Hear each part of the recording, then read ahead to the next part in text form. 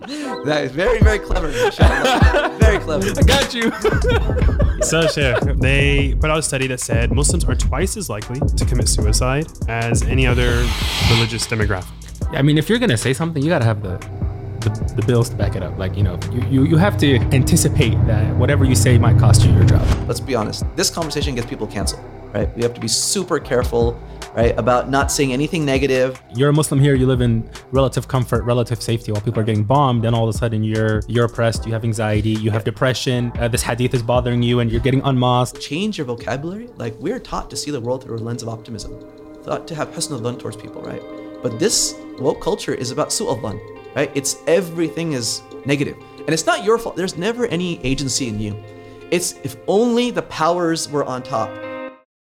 Assalamu alaikum. Welcome to another episode of the Prophetic Mentality Podcast. I'm your host, Amr Mabrouk, joined by my co-host, Munir, with a very special guest, Sheikh Osman Amarji. How are you doing today, Sheikh? Alhamdulillah. Wonderful. Thanks for having me. Alhamdulillah. Long time coming. Long time coming. Sorry, man. So, Sheikh Osman, you're the Director of Research and Development at Yaqeen currently, correct? Survey Research and Evaluation. Survey Research and Evaluation. Oh, Yes. It's all good. sorry, I got a call here. Yes. And today we're going to be talking on the topic of essentially just masculinity, men, what's going on. What's up? Where have all the men gone? That's the question. Where have all the men gone, Sheikh? That's really what we're going to get to. Where have all the men gone, and why is Andrew Tate as popular as he is? So, Munir, you have some questions to get us started off today. Yeah, Sheikh. So let's set the stage a little bit. And you're on the ground a lot, so you get questions all the time. But we have this weird thing where if we look at where are most young men listening to, what's their media outsource? You have Joe Rogan, Andrew Tate, Imam Muslim, Daniel Haqiqatjou. These seem to be Jordan Peterson. These are all the big voices that, as a Muslim man, for some reason you're getting their clips in your algorithm. You're listening to them. You're like, hey, that kind of makes sense. That makes sense. Why am I not hearing this elsewhere? You put Jordan Peterson in there too? Yeah, I put Jordan Peterson in there. No problem with that. And then on the other end, we have, when you look at Muslim, the shuyukh, the big celebrities, who's their main demographic? I mean, majority woman. So why aren't the men looking at this? And then on the other hand, why are the women, what are they not getting that they have to go to the Muslim sheikh as opposed to their husband or their father, etc.? So what's going on, Sheikh? Laying the groundwork. That's how you're going to open us, man? Yeah. Dang. Going heavy. Give me give me a softball. How's your day? No. Kids do you have? Yeah, right. You know this shit. Bismillah, alhamdulillah, sallallahu. So, full disclaimer. So, I'm 40 years old, right? I'm considered a geriatric millennial. That's a term they've been thrown around these days. Yeah. But Sharia-wise, you're still a youth, alhamdulillah, right? We're at the peak, inshallah. At the peak of That's youth. it. This is actually manhood. 40 is manhood. Exactly. He just hit it. And so these conversations that we're having right now, like these social media personalities, these YouTube personalities, they are very popular with a younger demographic, especially. Right? Yes. Those who are 40 and older, not as much plugged into this type of stuff. So me personally, like, I didn't know who Andrew Tate was until a couple months ago when all these young brothers are talking about him and this and that. And so why? The big question you asked is why, right? This is 20, 30 years in the making, right? This is not like, hey, all of a sudden, like, this guy went viral and now everyone's like into him, right? There has been, in our Western culture, I'd say in the US, but now, of course, globally, a slow, consistent process of feminism, which has not only shaped how women see the world, but kind of how men are also acclimated to see themselves, right? You can't just break these apart, right? So men have been told for years and years and years that so much about them is wrong and bad, right? The way that they're too rough, right? They don't sit quietly enough, right? They're not respectful enough to their elders. They don't read enough. Fill in the blank for all these things that are good. For some reason, they've got that signal since they were children, either from their parents or from their school teachers, through pop culture, that, you're just not good enough for something. Now, what does that do to a human being? It creates this vacuum in their heart that, I don't feel like I'm a loser, right? And now somebody comes along and says that it's not you that's wrong. It's everybody else that's wrong. And the whole world has conspired against you, right? And if only we regain, our place in the world, right, then the natural order will be there, right? And this is a story that, even though they're so oversimplifying it, you can see how that would appeal to a young disenfranchised man, right? I mean, even think about, let's step back. This is not like a Muslim problem. This is like a typical white American who went to high school and like goes and works down the street like with no college degree, who's making it in the world. And now that same person is not making it. So what is his explanation? There's all these societal factors that have conspired to pretty much make my life miserable, right? And so the Muslims were just a part of this fabric, right? So yeah, essentially, I like the trope here. You know, the typical white American who's, you know, maybe goes through high school and he's just working some mediocre job and he can't make it, and then you're lost. So you gravitate to one of two things. You either gravitate to the left, where you become a woke person, and I'm going to, as you know, get rid of my white guilt, and this is just my place in the world, or you can become a super crazy conservative, you know, a right extremist, and then you go shoot up someplace because your problems are caused by influx of immigration, whatever, right? So as Muslims, we are not essentially detached from this narrative, right? So how do we kind of situate ourselves? How do we better ourselves in this situation? Yeah, just look at it. And you just said a narrative. What you just mentioned was the narrative. And that's a very dangerous narrative as well, right? And think about even this notion that how many, like, you know, kids have gone around and shot up places. Like, this is like 0.00001%. So we're not saying gun violence is not a problem in America, but this picture is painted that, like, every young man is a potential, like, shooter, right? And that, again, makes kids wonder, like, am I a potential shooter? Right? And so you have a lot of self-doubt with this as well, right? The second thing is the issue of going to the other side, to the left. This is not an option for people who are not privileged. Having white guilt is me being like, you know, because of my whiteness, I'm on top of the world. I didn't really deserve this. So I feel so bad. So let me open some doors for you. You're talking about people who are like, what are you talking about white privilege? Like, my dad used to have like no degree and he was able to get married and buy a home and have 3 kids and have a picket fence. He was chilling. And I followed the script and I got nothing. What am I guilty of, right? So there's no choice to actually go on the white guilt side. It's almost like there's only one side to go to, actually, which is the conservative side, right? So for the Muslims, go back 20 years in the making. You know, when I was 20 years old, right? And, you know, 9/11 hits, Muslims were not liberal 20 years ago, right? Not at all, right? You know, we voted for George Bush, right? You know, like it was impossible to fathom like a Muslim would be like this liberal Democrat, right? And even the Democratic Party was not that left as they are today, right? So for the Muslim youth, it's like, okay, where do we go? Like, we live in this country, it's politically polarized, and the right has become crazy Islamophobic since 9/11 especially. And so it's like, we've been told for 20 years by CARE, by MPAC, by all these institutions, that our home is with the left. Right? We can share in the tolerance, so on and so forth. We can find friendships and allies. And while I don't question the intentions that started with, this has snowballed into, they're not just our allies, we are them, right? And so for the Muslim youth, that's what's been happening for 20 years. And I think now some of them are waking up and be like, wait a minute, this is not working well for us. And anytime you have an extreme reaction one way, the human nature is they end up going to the other side of it, right? So now it's like running away from the left and the woke culture to the right culture. The right culture, right? Joe Rogan's, right? You know, and the Jordan Petersons and their ilk, right? So is it a conspiracy? Or are there points, are they legitimate? Just like women had, it was cough drop, legitimate grievances in the past, and they tried to address it through feminism and first wave, second wave. Are there legitimate grievances men have? Or is it all just crazy? These men need to just, you know, suck it up and deal with the world as it is. Are they just weak now? What happened? Yeah, great question. Depends who you ask, right? So you ask the feminist, and the reality is, no, you men dominate the world. Look, all the CEOs, mainly you guys are men, right? You look around, look at the amount of billionaires, they're mostly men. So this narrative is being pushed by one side, and even you can find academic papers to support this because research is not, you know, it's not neutral, as we'll talk about, right? Right? You know?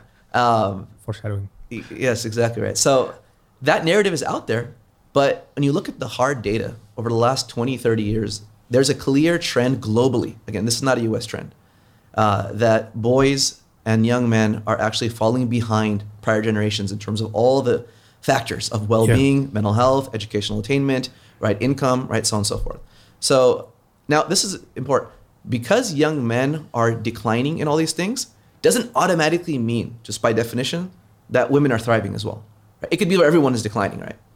But we are finding when you compare between men and women that typically the schooling system has led to women thriving a whole lot more than men thriving.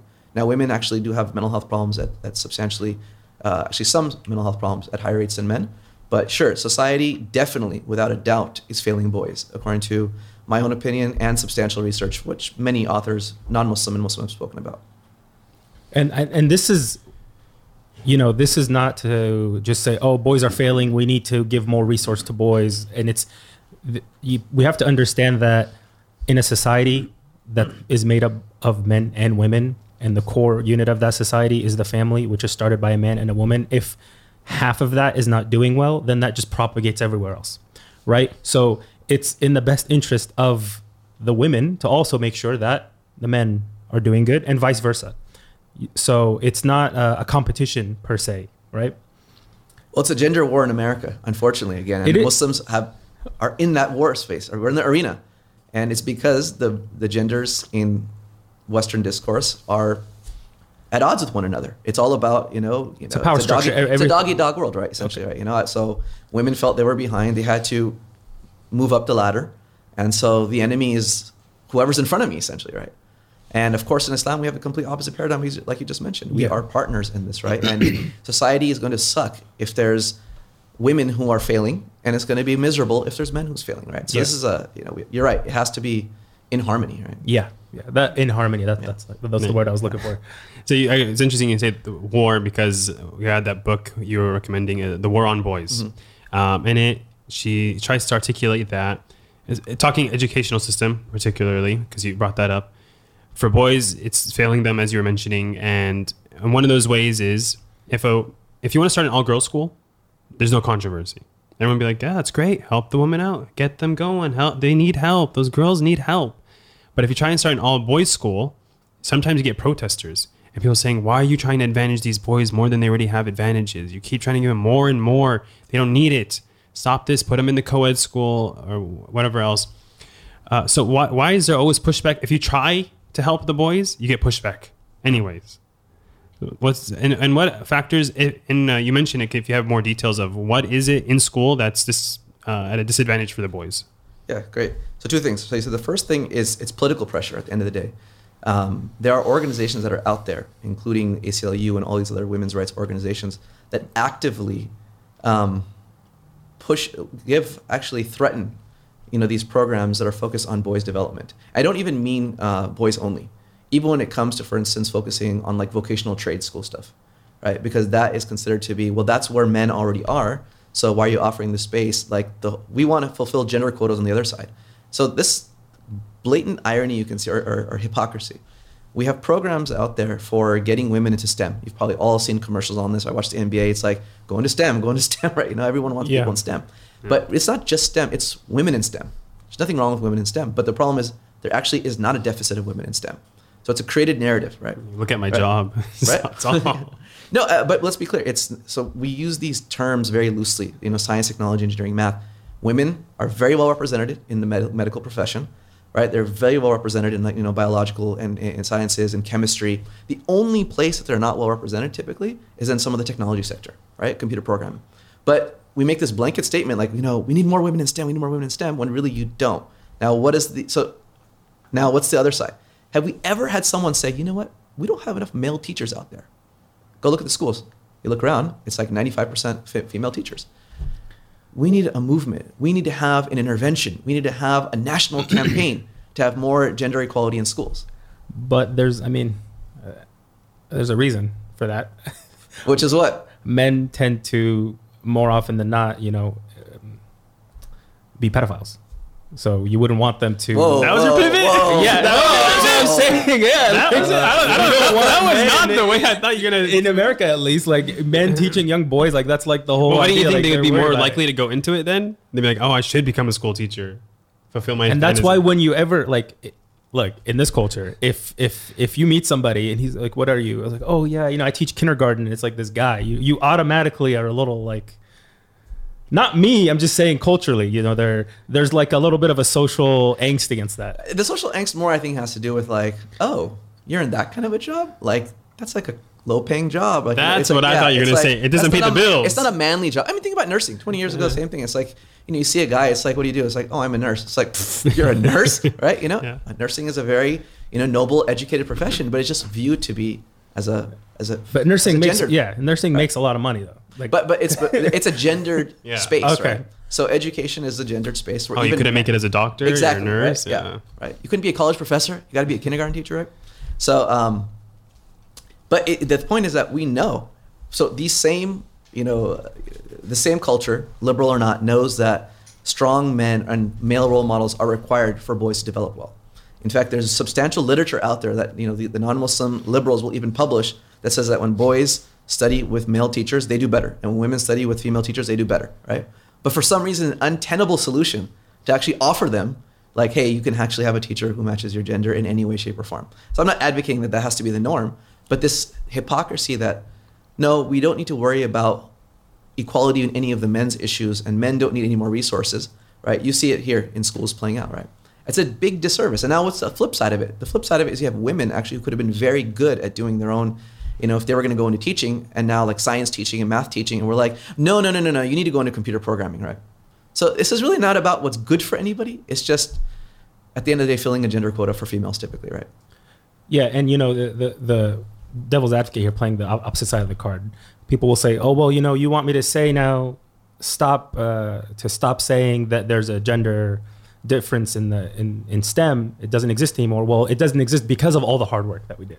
It's because of all the... Oh, I heard what I mean? Anecdotally, not too long ago, it was, thank God, we had to work so hard to get here. I'm so glad they have these initiatives at work so that we can get our jobs or whatever else. It's like, you outnumber us at every level of academia, right? Like, you don't have to work harder. The guys actually have to work really hard against the system if they want to succeed in this. Whether we hate school, if you look at the dumb class in your elementary school, it was all guys. And if you're like, I didn't know that, you were in the dumb class. That's why. Yeah. And then when you get up to high school, they drop out at higher rates. So who's graduating higher and higher of the class? Usually the woman. Who applies to college at higher rates? Woman. Who gets into college at higher rates? Woman. Who stays in college at higher rates? Woman. Who graduates at higher rates? A woman. At every single level, it's women. School, graduate school, level. More women. Every single one. It's like, oh, we have to work so hard. It's like, all right, I'm not denying you have to work hard, but to be like against the system, no. Yeah, no, the opposite. I mean, again, I'm not saying this is someone sitting in an office cleverly, Mr. Burns, like designing that, like, this is what we're going to do, right? There's people who wish that's the way it was, but I think a lot of this unfolds naturally. So if you have a schooling system and you have women who are in that space, why? Because women are traditionally in education because of, we talked about financial circumstances, so on and so forth. A whole bunch of women running a school are going to bring a culture that's women friendly. Mm-hmm. This is not criticizing them. If we had a school and we're all a bunch of men, we're going to make it men friendly, right? But the problem is that half of your students are males, right, in these programs. So it's designed, but unintentionally, it's been set up to not be optimal, right, for boys. What's an example? So I'll give you an example. So I have a 6-year-old, right, just finished kindergarten, right? And if anyone has young kids, what do you see? Boys will typically want to run around. They're going to want to roughhouse. And then in kindergarten, what do? We take these 5-year-olds and we say, sit down on this mat quietly for like an hour and listen to me, right? And we'll do circle time. We'll do this. We'll do that, right? Shh. Don't talk to John. Don't talk to Jimmy. Don't talk to Muhammad, right? Listen to the teacher. And when we're done, say, go get up, go sit on your table, take your worksheet out, put your name on the top if you can. It's like, boys, this is not how their fitrah is, right? They want to be moving. They want to be doing things, right? So you take a kindergarten kid who's a normal boy and you say, sit down and do this, and then he doesn't comply. Something's wrong with your boy, right? Yeah, he has ADHD. Exactly. He needs to be medicated. And they are being diagnosed and medicated at much higher rates, right? Yeah. So it's no. The problem is not the boy. The problem is a system that the boy is functioning in. It's not designed for him, right? Yeah. So that starts early. So okay, you have a behavioral problem, right? We need you to fix it. And this is part of the emasculation in many ways, unintentional. It's like, no, we need to domesticate you to be a certain way. And if you play the game, right, you move through the society. And if you don't play that game, right, you end up being disenfranchised, wanting to drop out, right? So that is it. So that's just one example. Another example that's very obvious is, again, what type of conversations are you going to have in a classroom with your teachers as you grow older? If you're a young man and your teachers are all women, right? How do you build that bond and that connection? How do you learn a path to manhood? We spend how many hours of our life in school? You're spending 8 hours a day minimum. Your dad is at work all day long in this culture. It's like, okay, I had 8 hours at school. I didn't get any guidance from like a male figure to teach me how to become a chivalrous, decent man. I go home. I hardly have time with my own father. And now, lo and behold, again, we got boys who are just completely lost, right? So it's both in the school system and then a way our culture is designed outside of the school system as well, right? Most people say, well, I hardly got to see my dad growing up, right? Again, unless your dad is in a very good profession where he's got a schedule where he can come home and see you like, 5 o'clock on. But that's not the norm for most of us, right? Yeah, majority of our dads, they, especially being immigrant parents, they work very hard. Yeah. They work very hard. So they're probably putting in extra hours at work. Yep. They're coming home late, leaving early, and you're spending most of your day at school, after school program with friends. And then you maybe see your parents on the weekends or whatever. And that's the reality for most of us. So, yeah. I feel like, I mean, anecdotally, I didn't really start to get close to my parents until after I graduated college. That's when I really had more control of my time. I could take more time off. I could go just spend time with them. But when you're just in school all the time, you just never got that family connection. Yeah, and it's interesting. So, and you can probably know the research better. I'm reading this book, Boys Adrift. 5 factors driving the growing epidemic of unmotivated boys and underachieving men. Whoa, what happened to your... Did that...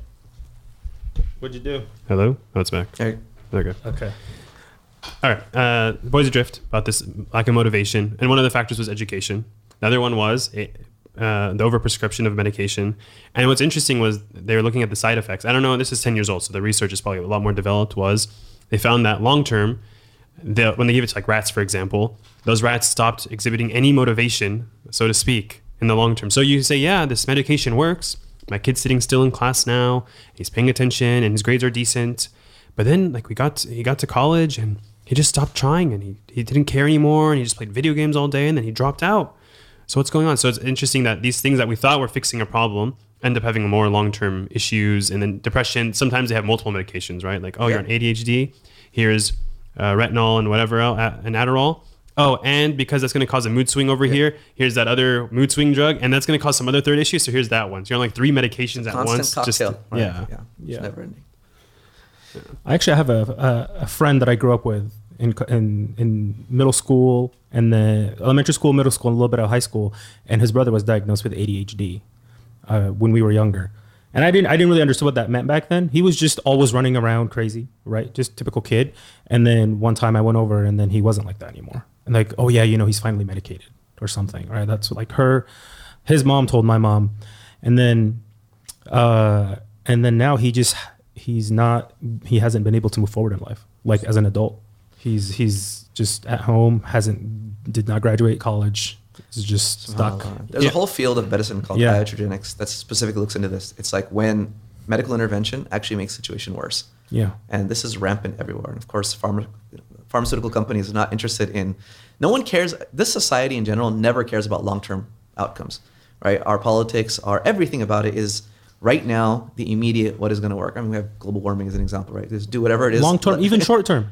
No, but the idea is like the immediate. It's just instant gratification. Like, I'm a parent or I'm a teacher. I don't want to have to take the long route to engaging this kid, changing the system, doing whatever it takes to get him to to thrive. You know what? Give him the medication. It's going to fix the problem for me today. Sure, it's going to mess him up and they don't know it's probably going to mess him up. I mean, the typical parent has good intentions. Because they're going to the doctor. They're going to the subject matter experts are telling you to do this. Yeah, but the doctors, they don't always know exactly the long-term stuff because they're not sitting there with the time to let me digest and read everything that's coming out, right? So medication comes out.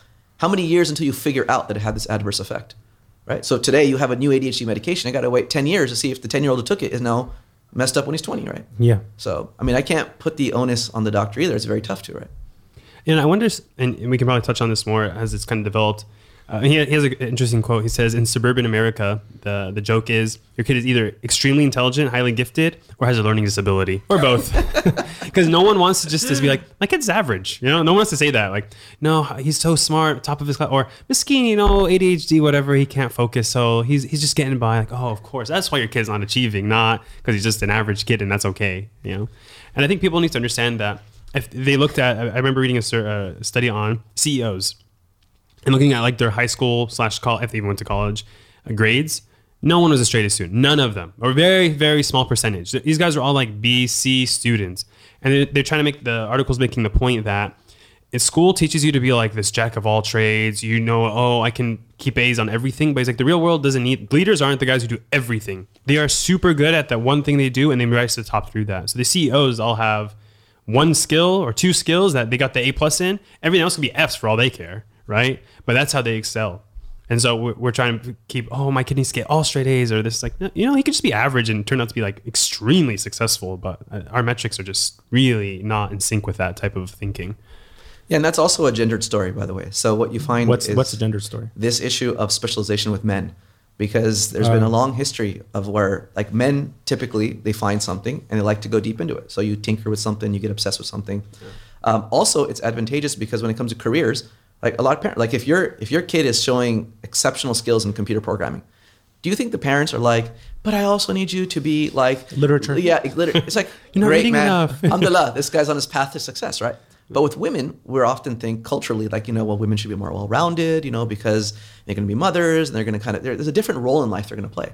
So women also have this sense of, this leads to a lot of the anxiety at times where like, I have to be a perfectionist, right? And so this is when women say like, we have to work extra hard. Sometimes you are working extra hard because they're trying so hard in every single domain of life where the guy is just like, I'm cool.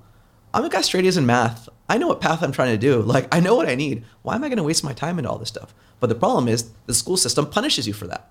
So instead of you being this exceptional mathematician, it's like, well, since you didn't get the A+ in literature and in poetry and in all these other subjects, well, you're not going to get into the top school or whatever. You're maybe not even you might not get out of the school in the first place. Yeah, right? your GPA just sucks. So you're just like, I'm stuck. Yeah. Like, Which is alhamdulillah now, at least, like, for instance, there's boot camps for coding. So like, there's kids who are like, fine, the school wasn't for me. I'll go spend 3 months in computer programming and I'll go and get a good job, right? Yeah. So now there are, and that's kind of more like the vocational side of things where you don't need to have that formal education for what, K through 16 at least, right? In order to be like a competent producing member of society, right?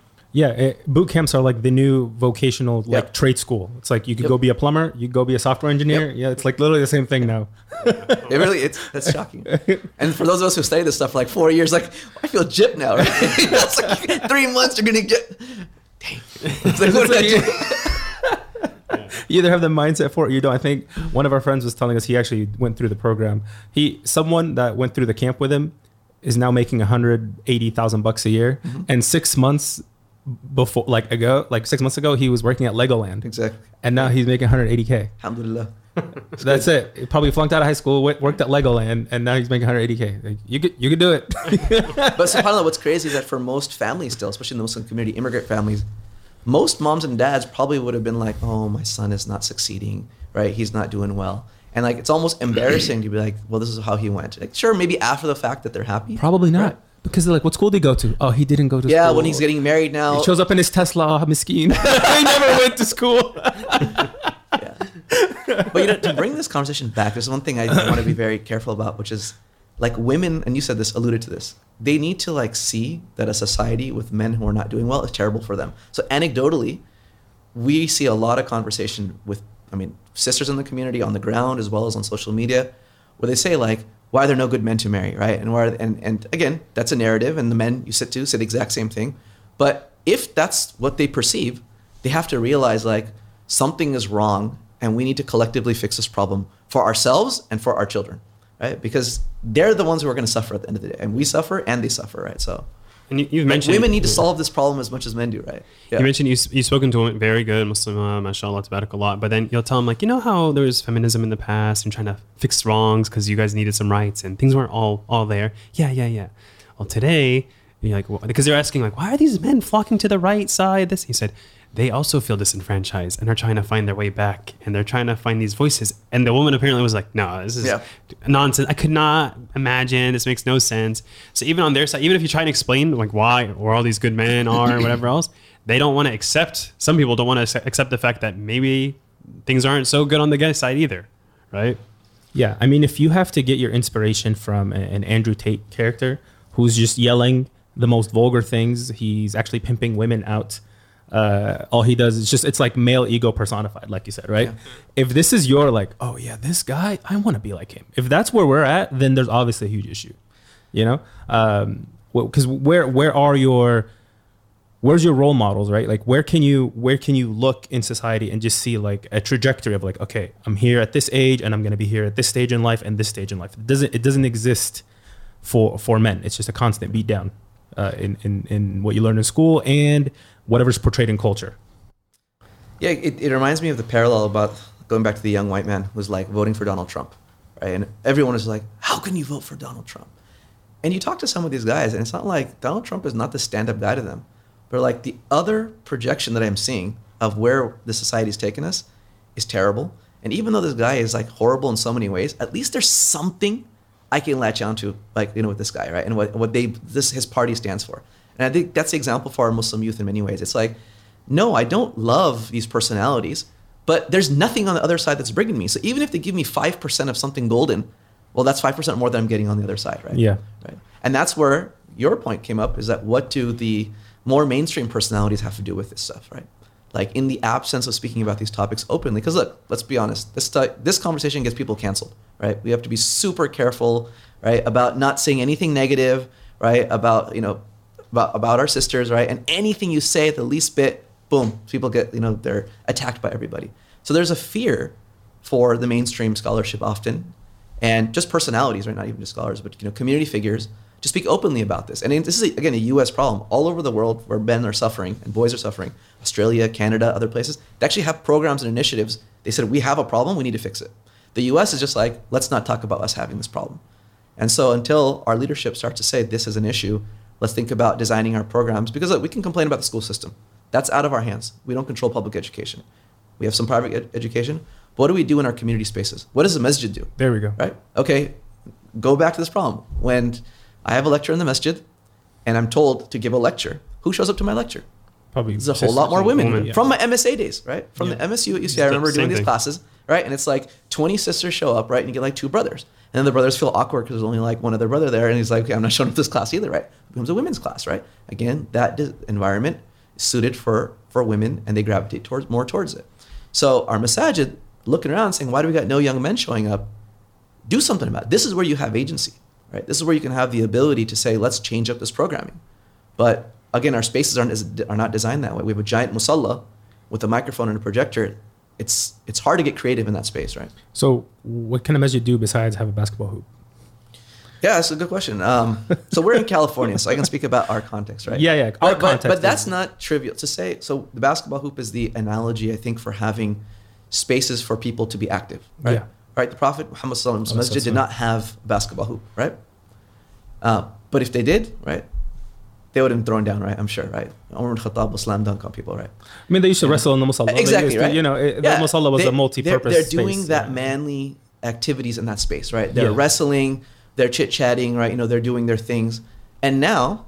Can't do that. No, there's no way. You can't even I was imam in the masjid. When young kids are doing things in the masjid, you know, I get, you know, sorry to use the, you know, the uncle pejorative here, but like, you know, I get the older uncles who come and start scolding these young men who are just having a good time in the masjid. And I'm like, and I actually had to give a lecture one day because we put a ping pong table in the masjid, and all of a sudden all these young guys who you've never seen started showing up to the masjid. They come to pray Maghrib, play ping pong for an hour, they go home. It's like, alhamdulillah. And these uncles started regulating. And these were guys in their 20s, working professionals, right? They would come home, come to the masjid after just work. play ping pong. Just play ping pong, not doing anything. In between salat times, right? Oh, this is not a place of playing. This is a place of prayer and all this type of stuff. And now these guys are like, I don't want to come here. And I had to give a whole 1 hour lecture on how the masjid was a space that was not just about prayer. But that concept is foreign to many people. Go all over the Middle East, go to Pakistan. You see anybody playing there? No, why? They have clubs, right? I lived in Egypt, right?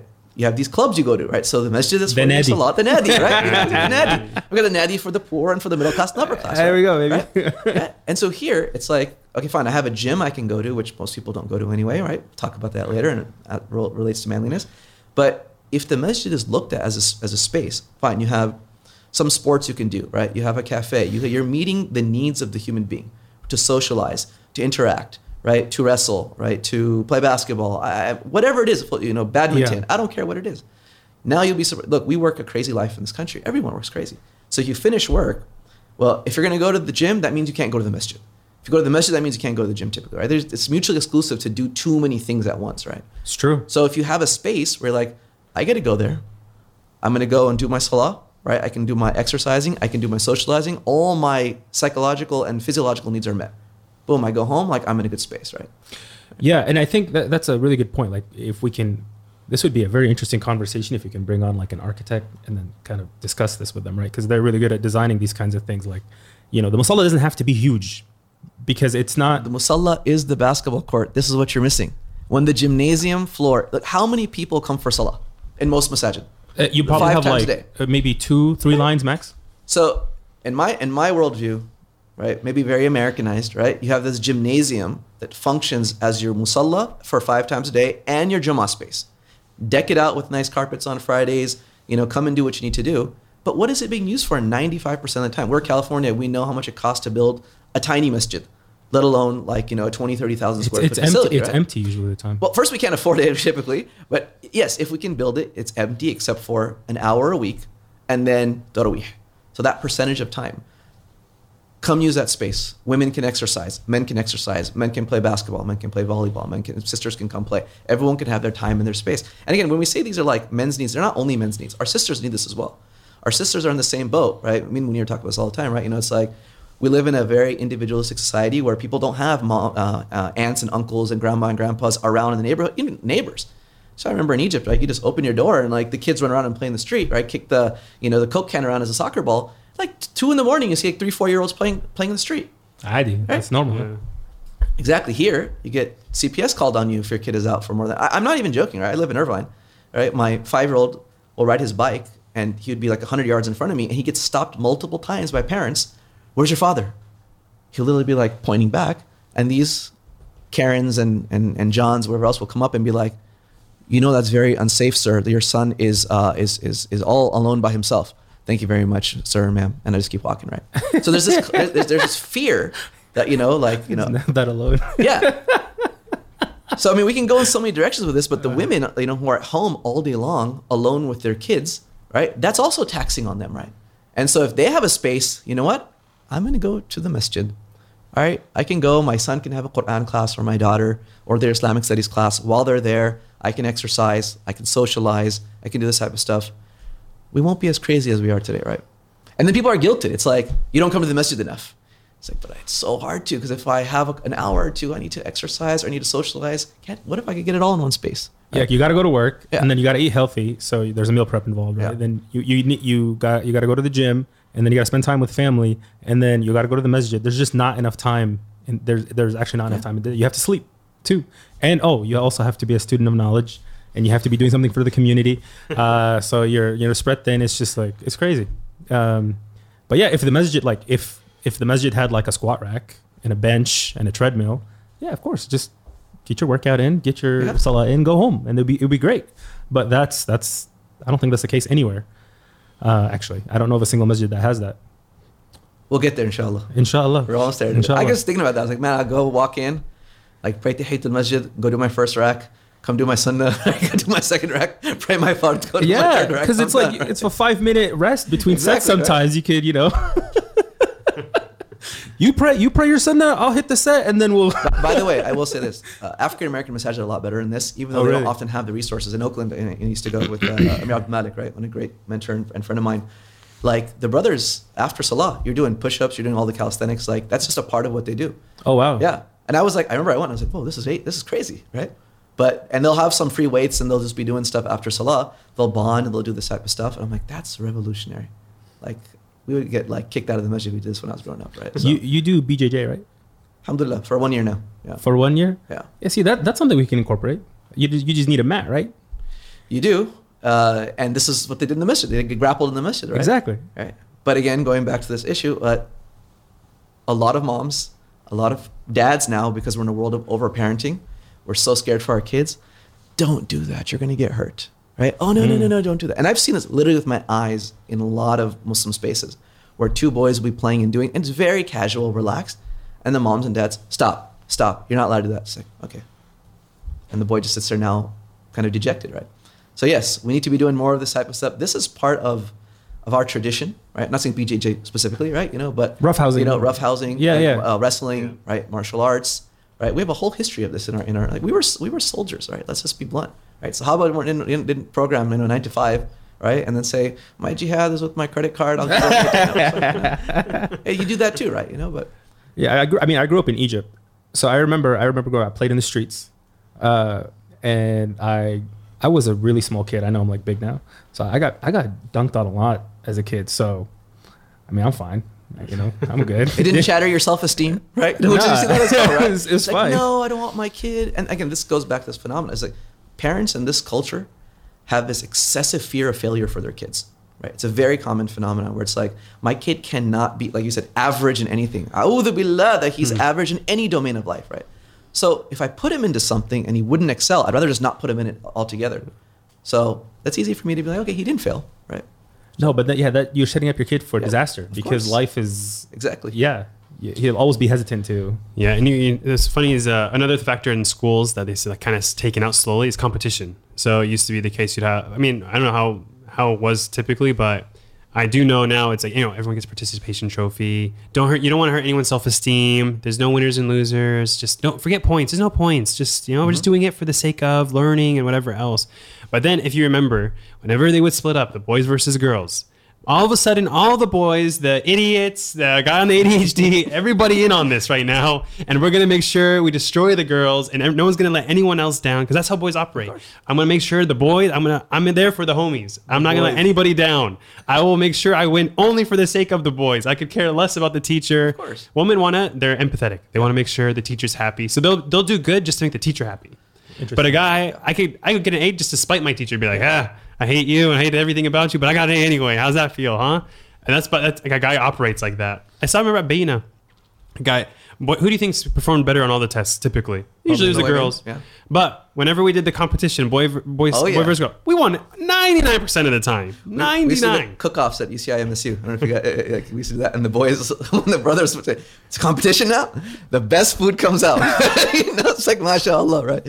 But this is the point. It's low-stakes, healthy competition. Exactly. Right? We're not talking about like, okay, this is so serious that if you don't do well, it's not going to be anxiety-inducing.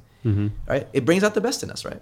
But that's not how our culture operates It's going to anymore. put the girls down. Well, there's been a whole self-esteem movement, by the way, in the 70s that has been known to fail, right? It was a disaster. But like, so these cultural notions that are out there that this is healthy and this is not, and like, as Muslims, you know, just come back to this, we have to question almost every major decision that the society has made, right? And again, it takes a while. I think when you're like young, because you look at the masjid, that's usually like kind of falling apart. It's not so nice. You look at your school building, you look at the churches, they look all nice and professional. So we kind of have this inferiority complex built in from very, very young age that like somehow the non-Muslims do it better.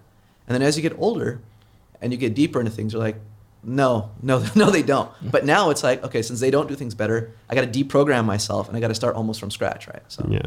It's interesting.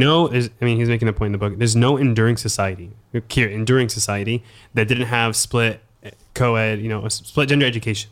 It's always been split. Boys learned from men, and that's how they learned to emulate masculinity. And they saw, oh, this is what a chivalrous person is. This is what being nice and a gentleman is. And the woman learned it from the woman.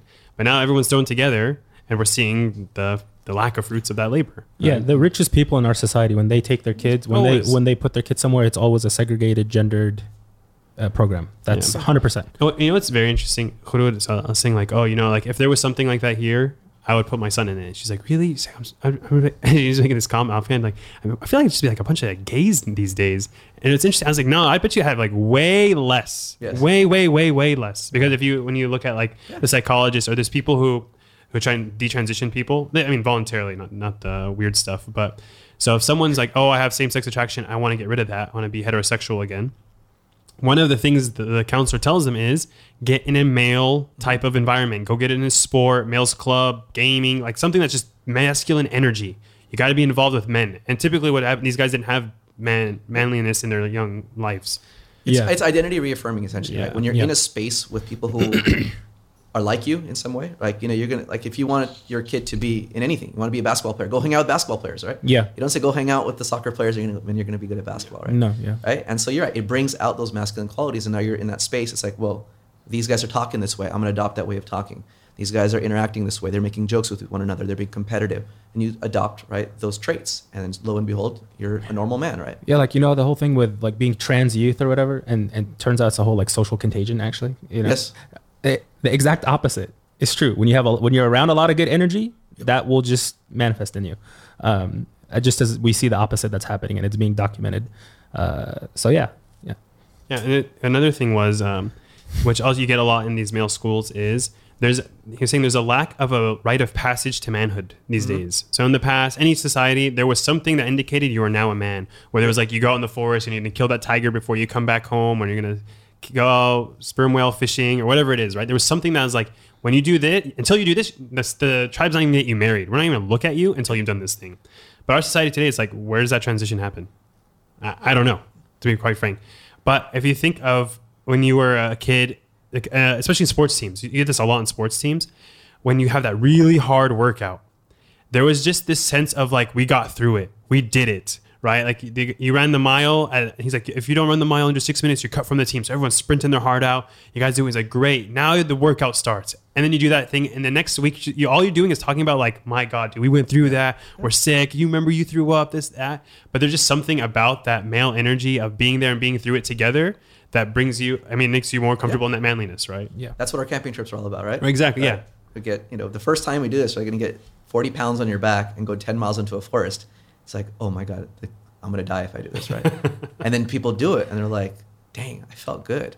Like, I feel like I have potential. I can, it's kind of like what Ramadan does. No one, like, you tell a non-Muslim, like, 30 days from like dawn to sunset, we're not going to eat or drink. They're like, what? And then you do it. Not even water? Yeah, exactly, right. So these things really, they bring out the best in you, right? And they bring out that, I can do a whole lot more. So this whole lack of motivation, all these things, those things dissipate when you've proven to yourself, not to your teacher or to your parents, that you can actually accomplish things that are serious, right? Yeah. You guys do a camping trip? Yeah, 20 years, man, we've been doing these.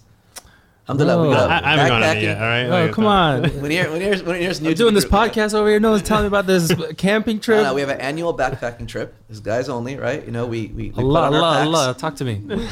We put on our packs. We go out to the national forest. We go somewhere. We go about somewhere between 7 to 13 miles each way, and you're living off the land. There's nothing there, right? We got water filters. We hike. Got your shovel we for got the our shovel bathroom? for the bathroom. It's funny. The guys at UCI used to call it the boys to men camping trip, right? That's exactly. Yeah, because they literally go. something like. So these were in some ways like a rite of passage. And I'll say this again: we live in suburbia, especially the immigrant Muslims in particular. Like, I'll tell you a story that kind of really showed me just how absurd the suburban Muslim immigrant life is. At MSU, we build this big apartheid wall every years ago to display during Anti-Zionist Week. Are you familiar with this? Am I familiar with With the wall? Yeah, we did one once. Okay, good. It was a disaster, but we did. Okay, so we used to build these. We used to build these walls. Over the years, we would house them somewhere. Rain falls on them, they fall apart. We rebuild them. So one year they said, "Hey, Uthman, can you come and help kind of manage the brothers and sisters? They're at the masjid. They're putting the wall together." This is at ICY in Irvine. So I'm there and I'm helping the brothers put up these big panels, and they're like drilling things and sawing things. And I tell some of these brothers, I say, "Hey, can you guys please go and can you drill some screws into this panel?" So the brother comes to me. I'm gonna pick up my water bottle as if it's the screwdriver, the power screwdriver. He looks at me like, "What do I do with this?" Wow. And I was like, "You've never used like a drill in your life or like a screwdriver?" He's like, "No." It's an 18-year-old kid, right? Boy. And I said, "Okay, you just take it, right? And there's a little trigger. You just hold the trigger, and it's gonna rotate, and you just put the screw in."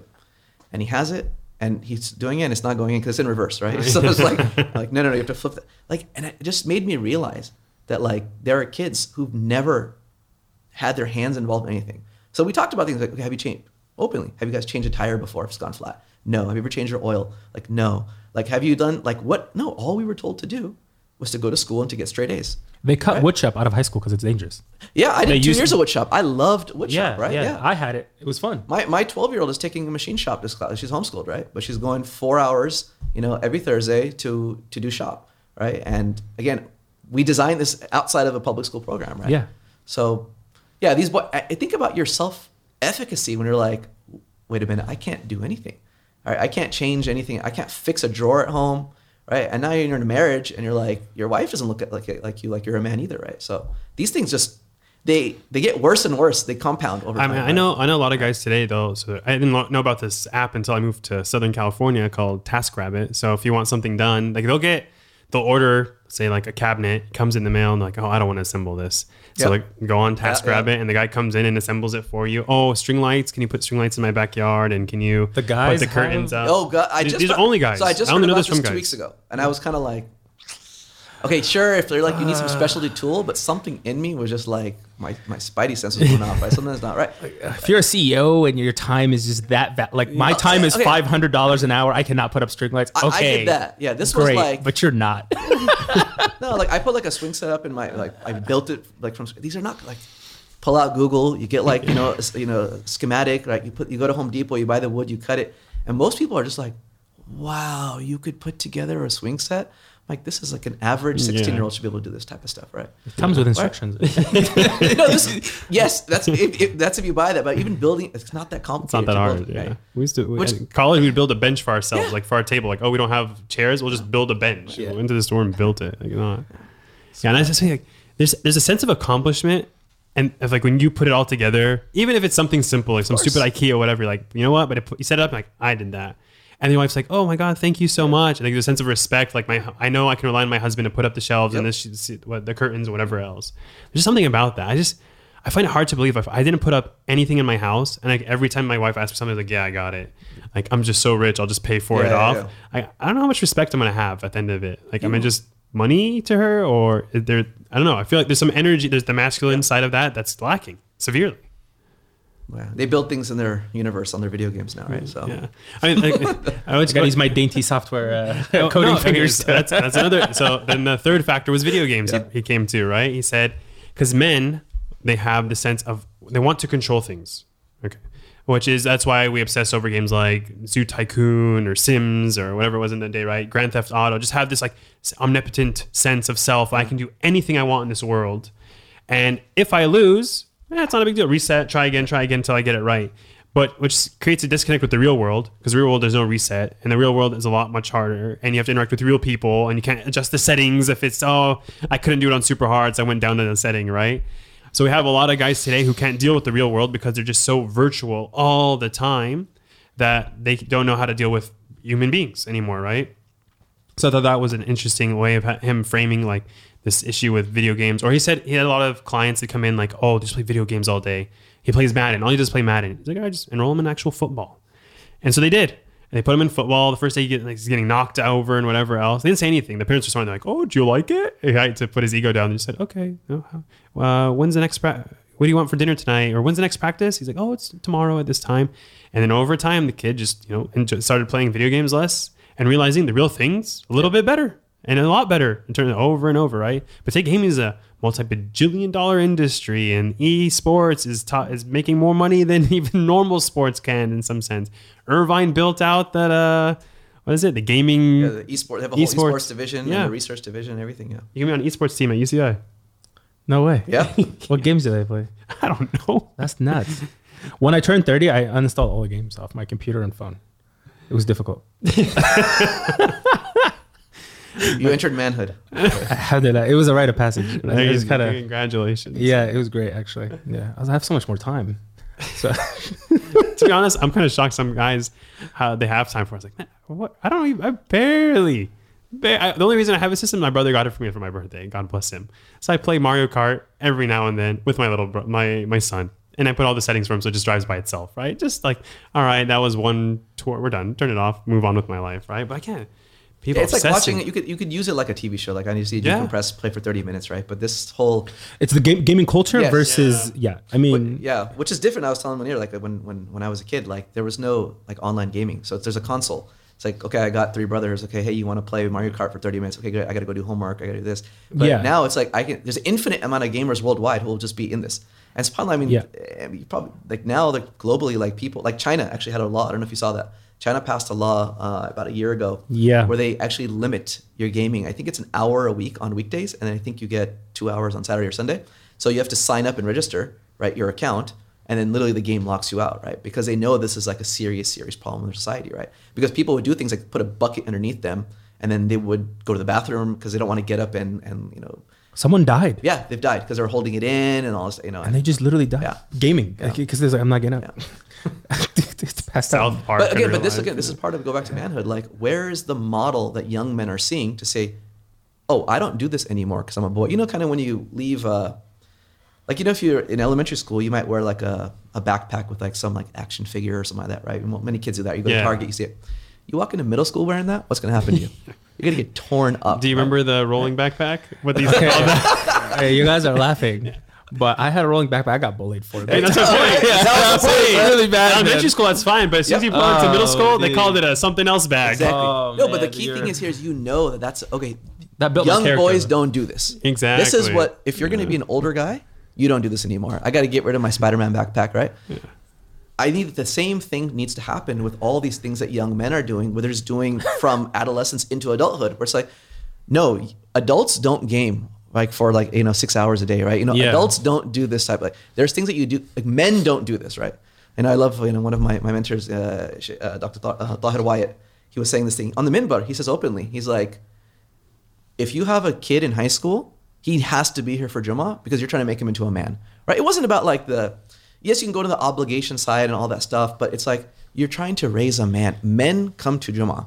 You want your child to understand that I'm not a boy anymore, right? Right? I'm a man. So we're not sending signals, right, to our kids that there's this transition. No. Now you don't do this type of stuff. We do it with other things like, okay, now you have to make your bed, right?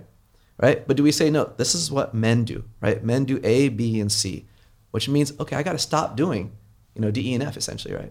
Yeah. Right. But you need to have role model. But now you look around and people who are role models are doing this as well, right? So. Yeah, I know there's celebrity sheikhs and they're gaming. They're having live stream gaming sessions and it's just Live stream gaming? That's how they get. That's the next thing, right? So Wow. you thought gaming was bad, Sheikh. Now we're in Twitch world. So you watch people Yes. play games all day. Yeah, it happens. I don't know if they're doing it to just connect with the younger audience or they genuinely just want a game. I'm not. The point is, regardless, there's no need to read into intentions. Yeah. The net effect is the same. That this normalizes this way of being. So the sheikh is trying to connect, but now these kids don't know that, hey, the sheikh is also studying books for 5 hours a day, and he's doing this, he's doing that. He's hitting the this is all- gym. because we don't live with our sheikh most of the time, right? There Yeah. are virtual personalities, right? Yeah. So it's oh, the sheikh is so cool who plays video games. Well, I play video games too, so I must be like the sheikh, right? I'm on the path, right? Yeah, because then when your mom or your dad are telling you put the game Yes. down, well, I'm playing with the sheikh. Yes, exactly. You can't be all right, put the game down, right? Yeah, but if you live with, in the community and you see it, fine, the sheikh will do that for 30 minutes once a week with the guys, right? But he's doing all these other things in the other time, right? So, I remember when I was in the Imam in Corona, we used to this, Friday nights, once in a blue moon, I'd stream a Laker game after Isha, right? So we would play, we'd pray Maghrib, play basketball, pray Isha, short khatira, right? We'll watch a game. But it's not every day I spend my day watching 3 hours of basketball. That was there. It's there. Yeah, I got to connect with these youth. But then there's all these other things that I'm trying to. That's just a hook, right? Yeah. Yeah, you're talking 3 hours a day. I know people, their whole weekend is Yeah. football. Yeah. Yeah, My childhood was Saturday, like that. Sunday. Yeah. My childhood was college football Saturdays, NFL Sundays, NBA and everything else weekdays, right? Wow. Yeah. But I was playing sports all the time too. But Okay. yeah, playing all the time. But MashaAllah. yeah. All right, so I want to go back. You touched on it, tiptoed around it, but let's go back to the modern day Muslim family life.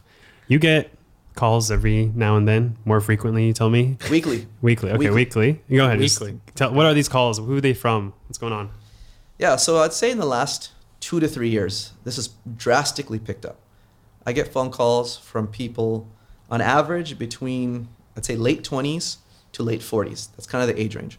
Okay. People who are typically married, have either very young kids or even have teenagers, and it's the same script that I'm hearing from these men. Sheikh, I don't know what's going on. My mental health and my physical health have just deteriorated drastically. I say, okay, what's going on? It's I go to work all day long, and then most of them have side hustles, like everyone has a side hustle in today's world as well. So it's I have my full-time job, I walk through the door, my wife is burnt out, she hands me the kids, right? I have to take care of the kids, right? And then when the kids go to bed, I continue my work, I do my second type of thing, I go to bed, I do this all over again. And I'm okay, so what else is happening in your life? Essentially, is there any spiritual development? I don't have time for it. It's just too hard to make time for a halaqah or to listen to lectures or to do anything, go to the masjid. Okay, how about your physical health and diet? Well, no, I don't have time to go to the gym. So you assess that, you're I could see why you'd be a wreck, right? Now, this is again going back to how the modern society is. The women have very little help, right? And so they're swamped with the kids all day long. Also overparenting. So this is something we have to talk a lot about, where in the past, our moms, most of our moms, may Allah bless them, right, did their job of taking care of the household, but they didn't hover over us, right? Again, pre-smartphone days, right? I remember all my days in the summer, even during the school year, there's this expectation of like, the kid is going to figure this out. You got your homework to do? You do your homework? Okay, good. You want to go play basketball? Go play basketball, right? I don't know who you're playing with. You're going to a local neighborhood. You're going to a park. I'd get on my bike at 8 o'clock in the morning some days. I'd ride my bike. I'd come back at Maghrib time. My mom has no idea. There's no, hey, where are you, right? Yeah. And it was just, that's how society was. But now it's like the mom is, and the dad, but mom, because she's watching the kids most of the time, it's like, oh, you can't watch, oh, you can't look at the screen. Oh, you can't go, you're going to get dirty there. Oh, you can't go to the park by yourself. You can't do this, can't do that. And they're hovering over and they're exhausting them. Everything has to be enriching. And it's, again, good intentions. But it burns out the parent, adds anxiety in their life. Then the dad comes home, mom is exhausted, gives it to the dad. Now the dad is just also gets burnt out. So it's the way we think about modern parenting. This is the problem. Like that, again, has become the norm. The norm in America is now helicopter parenting, right? Anyone who is aspiring to move up the ladder say, well, the wealthy people kind of are all doing this with their kids, so we better be doing this as well, right? So this phenomena has made families a wreck. So no one has the bandwidth for their physical well-being, their spiritual well-being, right? Or even their social life. Mm-hmm. So you see people who say, I don't see my friends anymore. I can't grab a cup of coffee with my friends because it's just too taxing on my wife, right? I can't go and play a sport because I got to put the kids to bed. I can't even go to the masjid because I got to help the kids with their homework all the time. So we got to tackle this as a society, right? Yeah. And again, not just a man problem. The women have the same problem. Well, I watch the kids all day long, and now I'm tired when I come home, and or when the husband comes home, I give him the kids, and now I'm just kind of also, I check out. I go to my phone, I scroll, which gets you more tired, right? Or I watch something, or I just go and I decompress in my bedroom, right? So, but they're not getting their needs met, their physical, intellectual, or spiritual needs either, right? I mean, yeah, but I mean, to be honest with you, I don't really see a solution to that. We don't live in 10, 20 years ago where you could just go to the park and your kid just hangs out all day. Yeah, it just doesn't, there's no other kids to play with. You know what I mean? Honestly, if a bunch of kids are playing at the park by themselves, and you see that nowadays, a parent would just call the cops. Be like, oh, these kids are unsupervised or something. And you know what I mean? Like, what do you do? It's a challenging phenomenon, but we do have agency. And I think it's the first thing. We do have the ability to change our behavior. So the first thing, don't overparent. Anyone who has older kids will realize that like the way I overparented my first kid or two was a little obsessive. And they start to back off and give themselves the kid space, which is good for the kid. And now they have breathing rooms. They're not burning themselves out. Number two is, why is this expectation that both parents have to be hands on deck, right, all evening long? Monday, Wednesdays, the dad can say, you know what, I got my time for the gym, I got my time for my friends, I have time for my halaqah. These are times for me to do what I need to do, right? I'll come home, we'll have dinner as a family, I'll leave for a couple hours, you put the kids to bed. And the wife says, okay, Tuesday, Thursday, all right, I want to go to the gym, I want to hang out with my friends, I have to go to halaqah, do it Tuesday, Thursday. But this is not what we're seeing with most families. Why? Because, well, I'm just too tired to go do this type of stuff. What we don't realize is doing those things actually will give us more energy. Go to the gym, you'll see yourself more invigorated. You go to the masjid for a salah, you're going to be more invigorated, right? You go see your friends, you're going to get energy, right? We're having coffee together, we're talking about, we're laughing, right? What do I do at home? Yelling at my kid to finish his homework, yelling at my, other kid does not make a mess in the kitchen, telling my husband to put this kid to bed, telling my wife that, dinner's, we're getting late for dinner. That's just going to bring more and more stress. So get out and do these things, right? And that's a choice we all have. Now, when you talk about going to the park, okay, I don't care what other parents are doing. All you parents want to follow your kid to the park, fine. My 6-year-old can get on his bike and go to a park 300 yards from the house. I have no problem with that, right? I don't care if he's the only one in the neighborhood. I have absolutely no problem, right? Someone wants to call CPS, call with it, I'll deal with it, right? But most of the time, it's just, no one's going to take that work, right? But also, it's a local neighborhood park. Everyone knows who the kid is because he's there all the time, right? Yeah. Right? So it's like, you start. And again, maybe you start to see another parent says, hey, this kid is here by himself. Maybe I can leave this kid here by himself, right? So don't be bullied into doing the wrong thing. Create positive energy to do the opposite, right? So I think there are solutions, right? Okay. And the masjid, again, can fix that. We go back to it. If the masjid had the facility and the space to provide this, you can just drop your kid there and they can also do their own thing, right? So what's something a young man, he's post-college right now, MSU days are over, maybe MSU burnout, MSA burnout, or he doesn't have the boys around him anymore to motivate him. Yep. So his stem's kind of fallen off right now, which is it's very, very common. Yep. What can they do? They're recently married, right? And the wife is very demanding on him. So what's his recourse to action here? What do you mean demanding?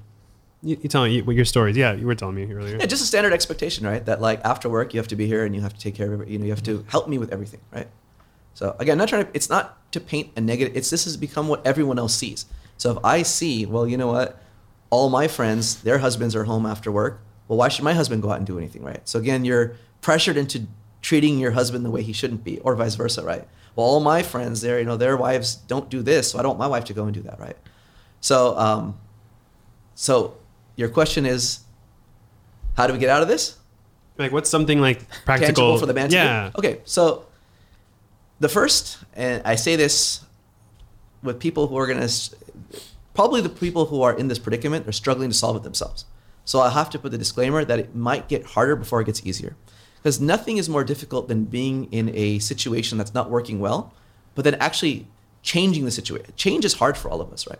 So for someone to get up and tell, first you have to have, and this is again a boys thing, we're often told not to express our needs, right? It's not like manly to talk about what you need, right? There's no problem with saying to your wife, sweetheart, I feel like I can't be the best husband or the best father because of the lifestyle that I'm living. I feel like I need to live a more holistic, balanced life. I want to start exercising, right? I want to start, frequenting spaces that will fulfill me intellectually and spiritually. Yeah. Now, what's often going to happen is a knee-jerk reaction of, but I need you to help with this, and this. And so the first thing is say, look, I will help you, and I do help you, but through me being able to fulfill my needs, I will have, inshallah, more energy and a better positive attitude. Because look, let's be blunt. A lot of these dads, they're grumpy, right? Because you're burnt out and you come home and you're like, I don't want to be doing this. So what do? You have a foul attitude with your kids and with your spouse. And that only makes the cycle of marriage and parenting worse. So it's like, you acknowledge that. Say, I am not actually doing very well. You can see that. You can tell your wife. So it's like, you're taking the responsibility. I am not doing well. I'm feeling burnt out. If I have space to do this stuff, inshallah, you'll see me in a better state. Now it's on the man to be like, if your wife, gives you that bandwidth, and or if you just exercise, the agency to say, you know what, I know you may not like this, but I'm going to do it. You better show that your behavior is improving. You better show your attitude is improving. Because if you go do all these things and you're still the same grumpy guy, then I can see why your wife would be like, don't do this, right? So it's actually useless. Yeah, it's useless, right? So we go back to practical things. You said the guys leave MSA, and now they're kind of have lost that social motivation. This is the problem. You have to maintain it by being plugged in at all times. Every young man and every young woman needs to have a mentor in their life. Somebody who they're connecting with that's keeping that motivation going. And hopefully it's in a group, right? So we have halaqah, right? The idea is like, we're a bunch of men, we're working, we might have kids, we might have whatever we have. We come together and we talk about life. This helps because oftentimes we think we're alone. I'm the only one suffering through this, right? And then you talk and you're like, okay, a lot of us have the same problem. And then you find, oh, well, you've solved this in some ways. Well, what is your suggestion? Well, I tried this. Okay, let me try that out. You say, oh, I tried this. Okay, let me try that. So now there's actually an arena to discuss these options.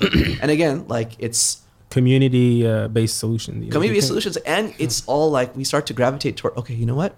He's doing it, I'm going to do it, right? It's like, oh, he's doing it too. 3 of you are going to the gym. Okay, I'm going to join you. Oh, you guys are going to the halaqah or the masjid? Okay, I'm going to the halaqah or the masjid. So this creates that environment of where the good habits, naturally, they emerge, right? So that's actually, can I add something? Yeah. That's a very good point because, if you're hanging out with like situated people, then they may be married and they may have children. So maybe it's not just, oh, well, what was your solution? Maybe it's like, well, as men in this group, what kind of solution can we have together? And then our wives who are likely friends, then, they have Tuesday, Thursdays, and we have, as the men have Monday, and maybe we take the boys and they take the girls or something. Like it would be just a community thing. Like maybe all the guys go work out one day and the women get together and, they know that this week they're going to have their sister's halaqah or something. And whatever it is, right? Well, that's what we have. It's exactly what we have. Like, in our halaqah, like, half of the wives have their own halaqah another day of the week, right? Perfect. So it facilitates this. Yeah. Okay. And you said also in the past that having a consistent time was very beneficial for the guy, especially to communicate that to his wife. Yeah. So like as life moves on and things are happening, at least she knows in her mind, she's like, all right, every Tuesday night, this guy's going out. Like, it doesn't matter. The kids are crying, not crying. Like, well, that's just the kids are going to cry. Like, it doesn't matter. You can't be like, oh, they're giving me problems today. It's like every day they're going to give you problems. You can't. And this is from the sunnah of the Prophet Muhammad. Of course, with his busy life, of course, if there's like a battle, it's like, I'm out of here, right? But like we know, right, the narrations is that he would spend, between like Asr and Maghrib with his family, right? That was his dedicated family time, right? And as the hadith mentions that people don't often talk about, they quote part of the hadith. Prophet was always in the service of his family, right? He would mend his shoes and he would milk his goat and, stitch his clothes if he needed to. But the end of the hadith is that when the time for prayer came, it's like he didn't know us, right? He just goes and does his business. So they had this expectation. When the adhan goes off, he's off to the masjid, right? But the point, I think the bigger principle is that his wives had an idea of what his day would look like, right? It wasn't like last minute, hey, I got a phone call, we're gonna go grab coffee. It's like, well, the wife's like, I wasn't anticipating that, like, and women typically like more like control and like more of a organized environment, right?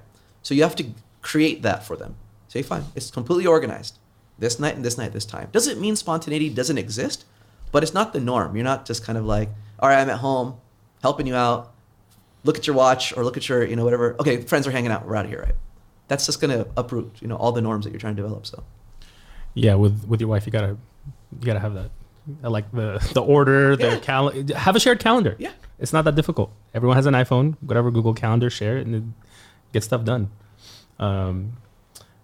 Yeah. Did you get through all your? Oh, we go back to, we got to continue this, right? So what can young men do, right? Yeah. Holistic, balanced lives, right? This is so key. So you work, but you have your spiritual needs. So you have to find some spiritual outlet, right? We said joining a halaqah, a masjid class, like finding a relationship with people.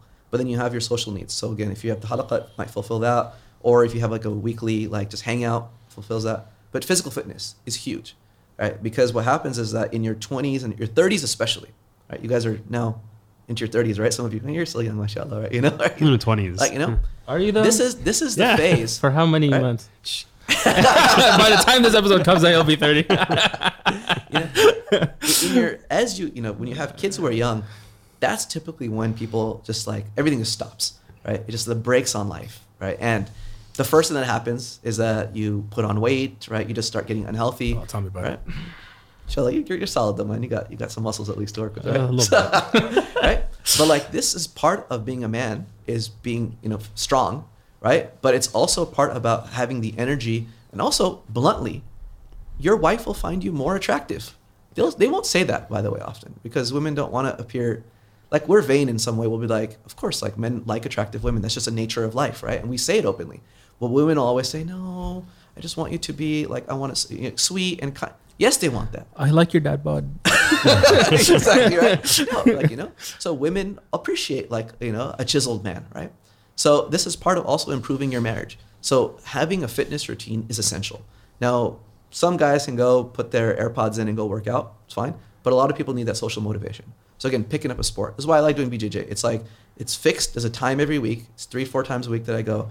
I know that there's going to be a coach there. There's going to be 10 other guys that I'm going to roll with there, right? And it's on my calendar. It's not like, I'm in the mood to go do it now. It's like, well, there's no class right now, right? So you're locked into these things. So putting yourself, pre-commitment devices, right, to use economic terms, right? You've committed already. Money is up front. The time is locked in, right? You're doing these things. This way you can't, and this is central, like this is not like extracurricular that if I have free time. No one says if I have free time, I'm going to take a shower today. Hopefully you don't, right? Right? Or if I have free time, I'm going to eat a meal today. Yeah. Right? No, this is what I do as a human being. No, I don't care what is happening in my life. I don't care how busy my work is, right? Right? If Yaqeen is listening, right? I do my work as best as I can, right? But no, it's like, it's time for me to go to the gym, right?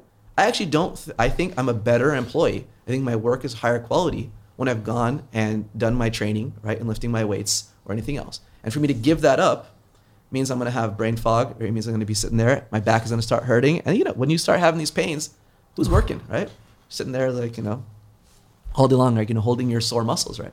So fitness, right? Spiritual development, right? Social stuff is huge, right? And it goes for saying, hopefully you're giving time to your wife and doing these things. So we won't go into that now, right? But yeah. Probably psychologically as well, especially if you're doing like a martial arts. Probably psychologically on the wife end, she probably values that more, I would say. She just knows subconsciously that like, if anything was to happen, my husband, he can throw down. Absolutely. Even though no girl will say it. Of course. Like, no, we're not. You don't have to fight. Just talk to him. Like some guy, like as a man, that sometimes it's gonna come to blows. Yeah. That's with like every aggressive interaction. Like it could calm down, but there's a point where it could get physical, and it's like, well, can you fight or can you not? And if your wife knows that you could throw down, then she'll probably respect you more, even though she'll never admit it. Yeah, and if you know you can throw down, you walk through the world differently. right? Yeah. You know those people who are like fake, who like, if you're playing a sport, they're like, oh, you want to get, like, no. And you're like, Everything's a foul. Yeah, like, when you know how to fight and you're strong, you actually are not in the mood to engage, because you know that you can inflict damage, and it's only gonna cause you more problems in many ways, right? you get sued. So, yeah, exactly. You can get right, sued. You get arrested. But yeah. you walk, with this silent confidence, essentially, right? And so your wife sees it, but also anyone else sees it. I mean, I was talking to a good friend of mine, who's been very central in motivating me to do these things as well. And it's like, look, we deal with, you talked about shootings, right? Masajids have been involved in this stuff as well. Like, what if someone, right, entered into a masjid to cause trouble, which we just heard about in Canada, we've had it in New Zealand, it's all over the place it happens, right? Is there a man in that masjid who, if someone gets up to do something, could take somebody down, right? I think every Muslim man should be strapped. I don't know. That's just my opinion. Is that controversial? Maybe it is. I don't know. We're in Southern California. Yeah. Our Texas listeners will appreciate that, right? Honestly, like if you walk into a masala at like, Friday prayer, and you know that, like, I don't know, maybe 30% of the guys there are just concealed carry. Yeah. You think anyone would mess with us? No. You think the New Zealand shooter would be like, okay, I'm gonna, like, no, he knows he's getting smacked, right? Yeah. So, but I don't. You say this nowadays, like, brother, no, guns kill people. I've said this on Minbar before. I've said openly on the Minbar, the masjid should have active shooter training. There needs to be somebody armed in the masjid. I'm not going to state numbers and percentages, but someone But needs just to be 30% is what my comfortable. Good. Maybe it is. Maybe it is. I don't have studies. This is just. Look, let's start with one. Let's start with one, right? Right. Let's start with one, and then let's. The Imam himself from the Minbar. If you have one, I see him. By the way, this goes back. If the imams actually, so imams talk a lot, right? Just act a little bit. So if the imam goes and does this, right? I know some of the imams, they'll post themselves, training with their guns, this and that. Yeah. You don't think that motivates other young men to be like, let me learn kind of this type of stuff? You see imams who are lifting weights, right? Sheikh Abdullah Duro, right? Bro, you think he's just like a fitness Instagram person. Right? Like, is that that's an imam, right? bro? No, it's exactly. But how motivating is that? Yeah. Right? To see, okay, you know what? You can be a person of religious, integrity. And again, it takes away the image that was shaped, at least in my mind as a kid. When you think of the Maulana, right? You think of the Imam. Think about somebody who's overweight. Oh, yeah. Right? You think about someone who just doesn't have themselves together. Right? They're very miskeen. No, the Imam should have izzah. He's physically strong. And I go back to like the companion. Like when I envision the Sahaba, I cannot imagine some like meek, overweight dude, right?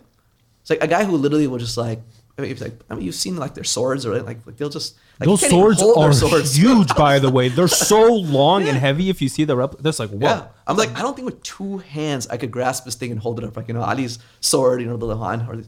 So it's like these are the things we have to. Yeah. These symbols need to be in front of our youth. Like we tell them these stories about scholarship, and it's wonderful, right? Somebody who's loves this and would happily live in books, but that skews a perspective in the minds of our youth that this is what it means to be religious. Imam Shafi'i would talk about, rahimullah, that he could shoot like 10 out of 10 and get like a bullseye, right? So it's like Imam Shafi'i, it's like a guy just sits and reads books and writes fiqh stuff all day long. No, like these guys could do this stuff, right? They engaged in jihad, right? They could wrestle, they could fight, they could be, they could know how to wield a sword, like. That is part of being the Muslim scholar, the Muslim male, right? Whatever it might be. I remember reading this story, and Sheikh, I just remember what it was. You're gonna have to contextualize it for me because I forgot. But it was like there was like a battle that was fought or something, and then the outcome was that the Muslims lost. Mm-hmm. And the reason that we lost was because I think a lot of scholars died in the battle. Mm-hmm. Like they were fighting. They weren't just teaching, reading books. They were actually they were thrown down, protecting the community. That's awesome. Right? Yeah. And it's like, the Muslims lost a lot of scholars that day in the battle, and that's why we lost. I was like, what? That didn't make sense to me. I was like, where were the soldiers? Like they were the soldiers. Actually, they were the soldiers. One and the same. He's a lieutenant. Subhanallah. So Sheikh, I'll give you. Do you want to talk about God image? Because I have a question. I can go into that. I know you're very into it. It's up to you. Whatever you want to talk about, man. We're wrapping here, man. It's very relevant because you keep mentioning how important it is to have especially a religious man to emulate. So young people need to see someone to understand what it means to enact religion as a man.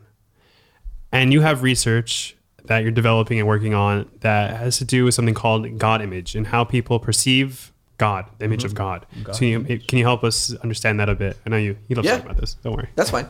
So we'll connect these together, right? So we go back talking about how we see ourselves. This is what this conversation is all about. How does a man see himself? If you want a man or a woman to see themselves as confident, capable, worthy people, right? This is going to fundamentally, for a Muslim, reflect how do you see Allah subhanahu wa ta'ala, right? So the research that we've been doing with Dr. Hassan, right, great friend of mine, Dr. Hassan Anwan, has been to investigate how he's Muslims, an amazing, he's an OG, right, mashallah, right? So we're trying to understand what is the default perception of God that most people have, right? So if you ask most Muslims, they'll say things like God is powerful, God is one, He's the creator. So we'll use these attributes to talk about kind of his majesty and his strength, but rarely do you see people talk about, oh, God is intimate, right? God is near, right? God is loving. Those terms are not really like in our discourse. Right? Yeah, God is love is a very Christian type of idea, right? And so the way we've been socialized for what parents and our culture, right, especially from Eastern culture, is God is very strict, right? God is watching very, very closely. And so we kind of internalize an image of God as like, okay, you know what, like someone who's strict, you don't want to get intimate with, right? We think about like a cop, right? Like he's strict, he's following rules, right? So what we're finding is that people who don't view God with a benevolent perspective, that he's this loving, caring, kind, compassionate God, they're the ones who often have this more anxiety in their relationship with him and often have more personal problems, more religious doubts. So we talk about the issue of young men and women in America who are having doubts about faith.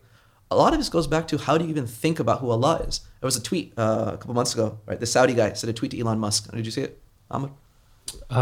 You're so smart. How can you not believe in a creator? I think I saw something like that, right? And so Elon had an interesting response, right? He said, thank you so much, like, for your, kind words. He says that I'm okay going to hell if that's where I'm destined to be, because that's where God will throw most people, right? And it really even though he's a troll, like it gets at this like pop culture notion of like, who in the world wants to worship someone that's going to punish you anyway, right? And I give that analogy. I'm like, if I'm teaching a class, right, and I said 99% of you are going to fail this class. It's like everyone's just I'm going to unenroll from this class, right? Why am I going to take a course that I'm guaranteed to fail? Even if you're going to learn this amazing stuff. And so it's like, I think this image has been placed into the minds of our youth through parenting practices where like if the kid screws up, it's like God's going to punish you, right? Through pop culture, right? Grew up watching The Simpsons. A lot of it was kind of making fun of kind of God's strictness. And so this has done a number, I think, on how people think about themselves because, well, God is great. He made this universe, but I must be this horrible person if he's going to come and I'm not worthy of his love, essentially, right? So he's going to punish me. I have anxiety because of that. I have low self-esteem because of that, right? I have religious doubts because of it. Because if I really want to believe, it's better sometimes for someone to say, I just don't believe in that type of a God, right? At least I can feel good about myself, right? So this is why one of the researchers, he says really nicely, he goes, every person has an image of God, even an atheist. Because the atheist has an image that he doesn't like, so he chooses not to believe in it, right? So that's kind of where this research kind of has come from, right? Okay. I'm going to say something, but because to me, I'm hearing a little bit of a contradiction, and maybe it's just I'm not understanding everything correctly. So I think that the whole softness we've been seeing with men in the community and with everything that's kind of being funneled into our practice and our celebrity, our cultural figures, those kinds of things, I think that has happened because of the overemphasis of the benevolence of God, right? God is all forgiving. Right. So it's like, well, yeah, all this kufr is okay. God forgives everybody. Right. So I think there's actually, I mean, I don't know. I don't, to me, I don't really see the image of this, of the strict God. It's complete opposite for me, actually. Or am I just. No, I think I get where you're going from. Am I tunnel visioned? Yes. That's what I was going to get to. And I'll explain why. So the norm, again, in the past was you didn't have exposure to any of this content outside of your local masjid and your parents. So you grew up hearing a certain story and a perception of who God was, right? Yes. And that was typically when our parents came from overseas, it was a much more of a, generally like a stricter image of God, right? Yes. Not like a negative image, but just kind of a lot of like, don't do that, God is going to punish you, right? Now, as technology has proliferated and scholars have seen that imbalance, they have, what did I say earlier? One extreme breeds another. So now they preach a whole lot of this God's mercy and his God's love. And if you're plugged into that space, you're like, this is all I seem to be hearing, right? But let's be blunt. How many Muslims in the West are plugged into those spaces? Does the average Muslim listen to the celebrity scholar? Does he follow anything Islamic on social media? No, likely not, right? So they're still probably getting this average 15-year-old Muslim boy or girl. It's like, what does my local khatib say? What do my mom and dad say? And by the way, it's not just what they say. This is a part of our research. It's what you experience from life. So if you experience harshness in your life, your mom or dad are strict and harsh on you, your religious teachers were strict and harsh on you, you project that onto God, because your parents and the close people in your space who talk about religion are kind of an extension. Well, if you're like this, God is probably like this. And it's a very subconscious process that happens. And you see that there's research that says that when you ask young children that describe your mom and dad, and then describe God, you find a lot of parallels between their definitions, right? And the way that the mom and dad see God as well changes how they parent.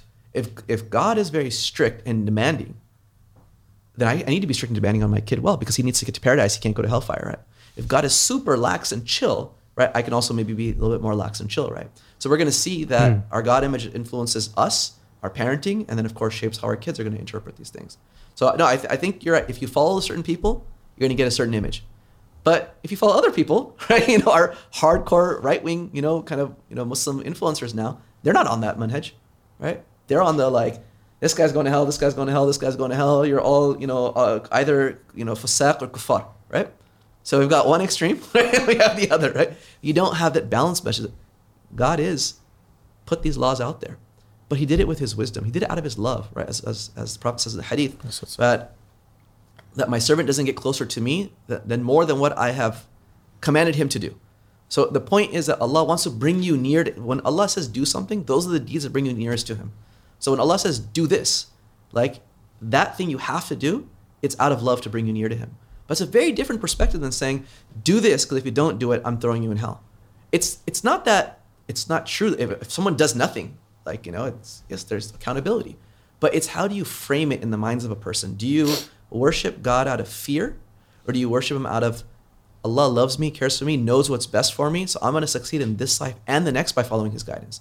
Very different ways of obedience, right? You can do the same to your parents. Do you obey your parents because my parents are wise, smart, and they know what's in my best interest? Or I obey my parents because they're going to beat the crap out of me if I don't? And they're both obedience, but they're very different forms of obedience. And guess what will happen?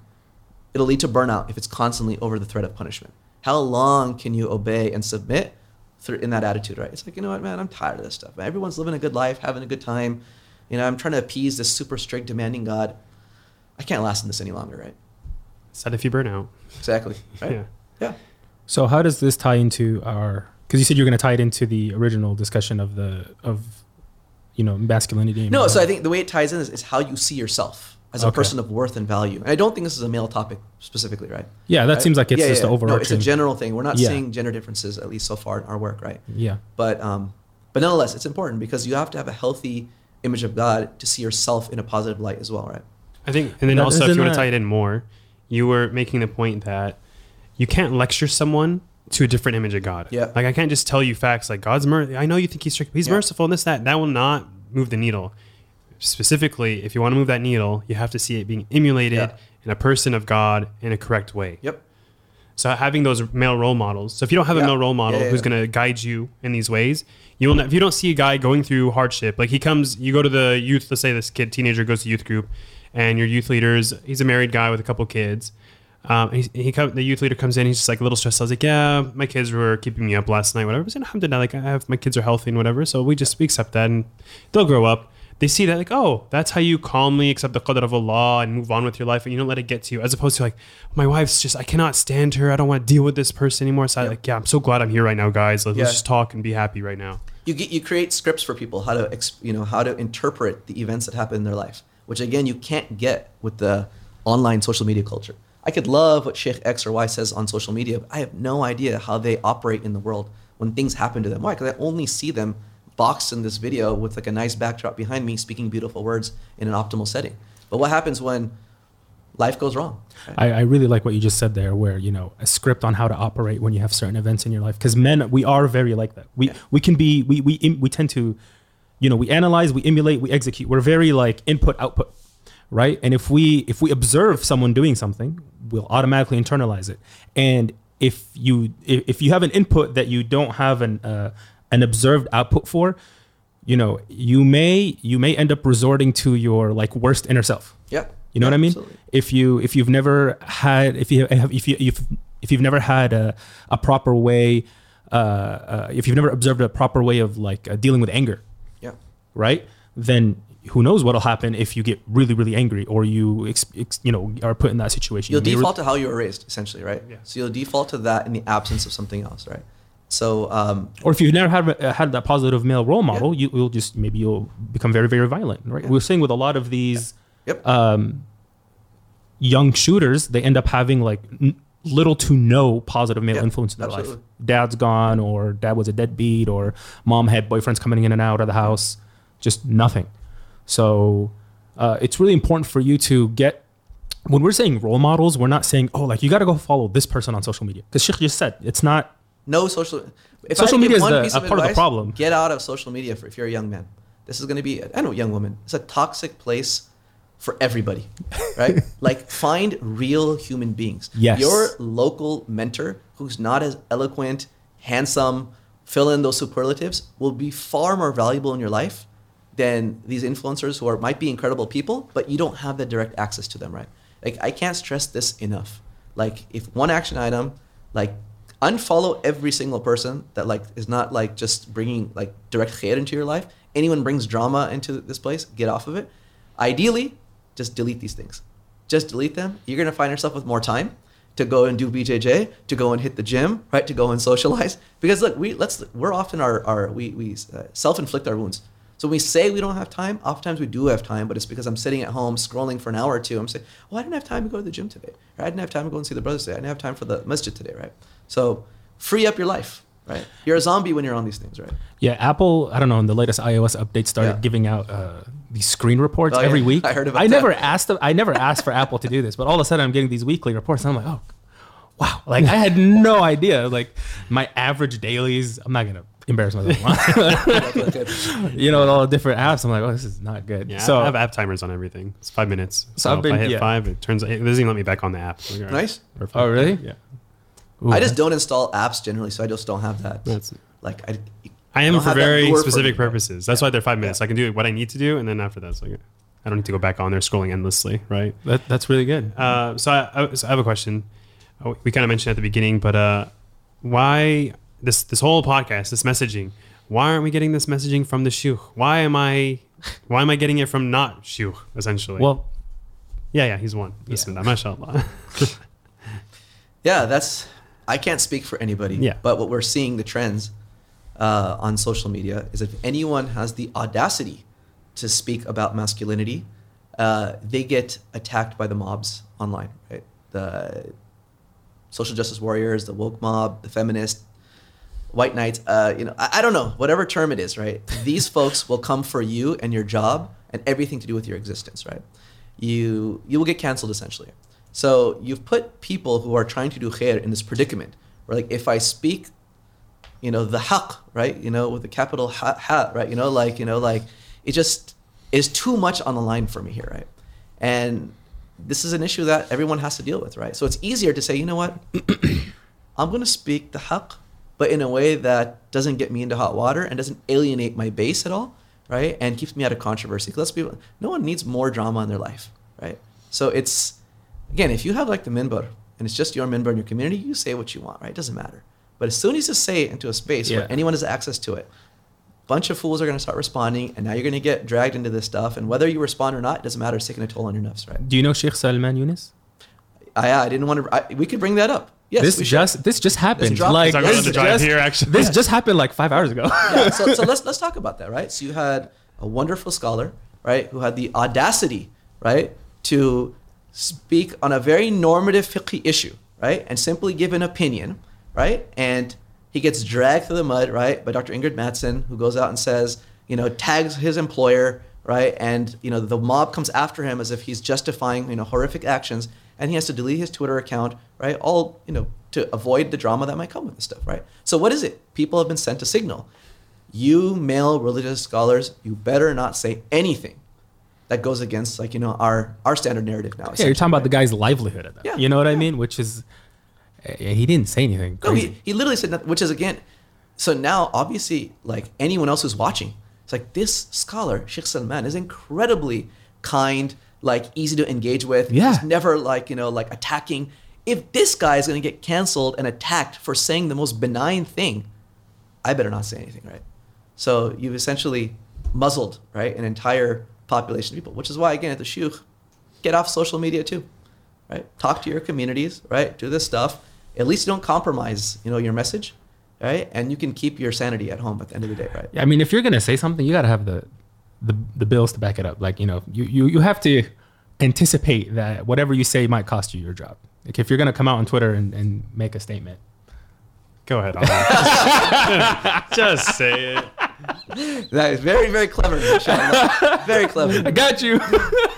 So, Sheikh, once upon a time, there was a study put out Yes. by some prominent Muslims, inshallah. May Allah preserve them and help us all. They put out a study that said Muslims are twice as likely to commit suicide as any other religious demographic. And that got circulated, got picked up by big news outlets. NPR even picked it up. I mean, this made the rounds. Yeah. It's launched some organizations that are now like funded, grants, all the good stuff. Mental health organizations, right? Yeah. Okay. And then some guy decided to look at the stats behind things. This guy standing in front of us here. Sheikh Othman. Sheikh Othman. You went and looked at the stats behind it, and you disagreed with the findings. You thought there's something going on with the stats, and you said, hey, guys, here are my findings that were counter to it. And I'll let you kind of speak from there. What happened? When you put out this stuff? Is that what happened? Because we don't know. We just saw the tweet. So you just kind of decided to look into it yourself? So I read the study, right? And other folks had read the study.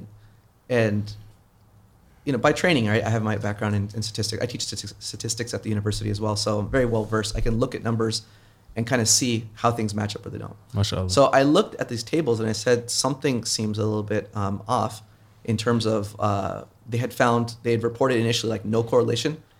And then they did a whole bunch of fancy stats, and it looked like there was a correlation between Muslims and attempting suicide.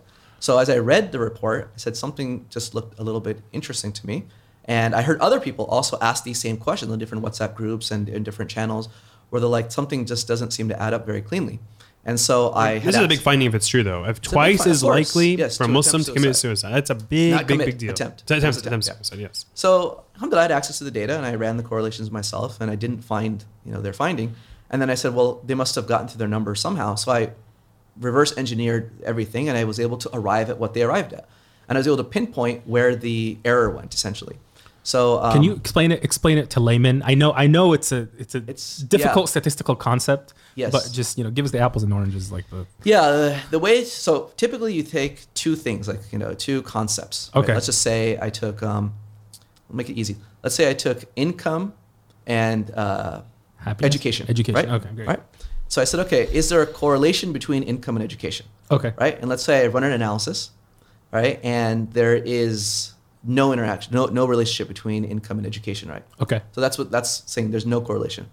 But then I start adding in a whole bunch of other variables, like, for instance, your parents' income, their socioeconomic status. So it's not your current income, right? But your parents' socioeconomic status, your race, right? Your gender, like, all these other demographic factors.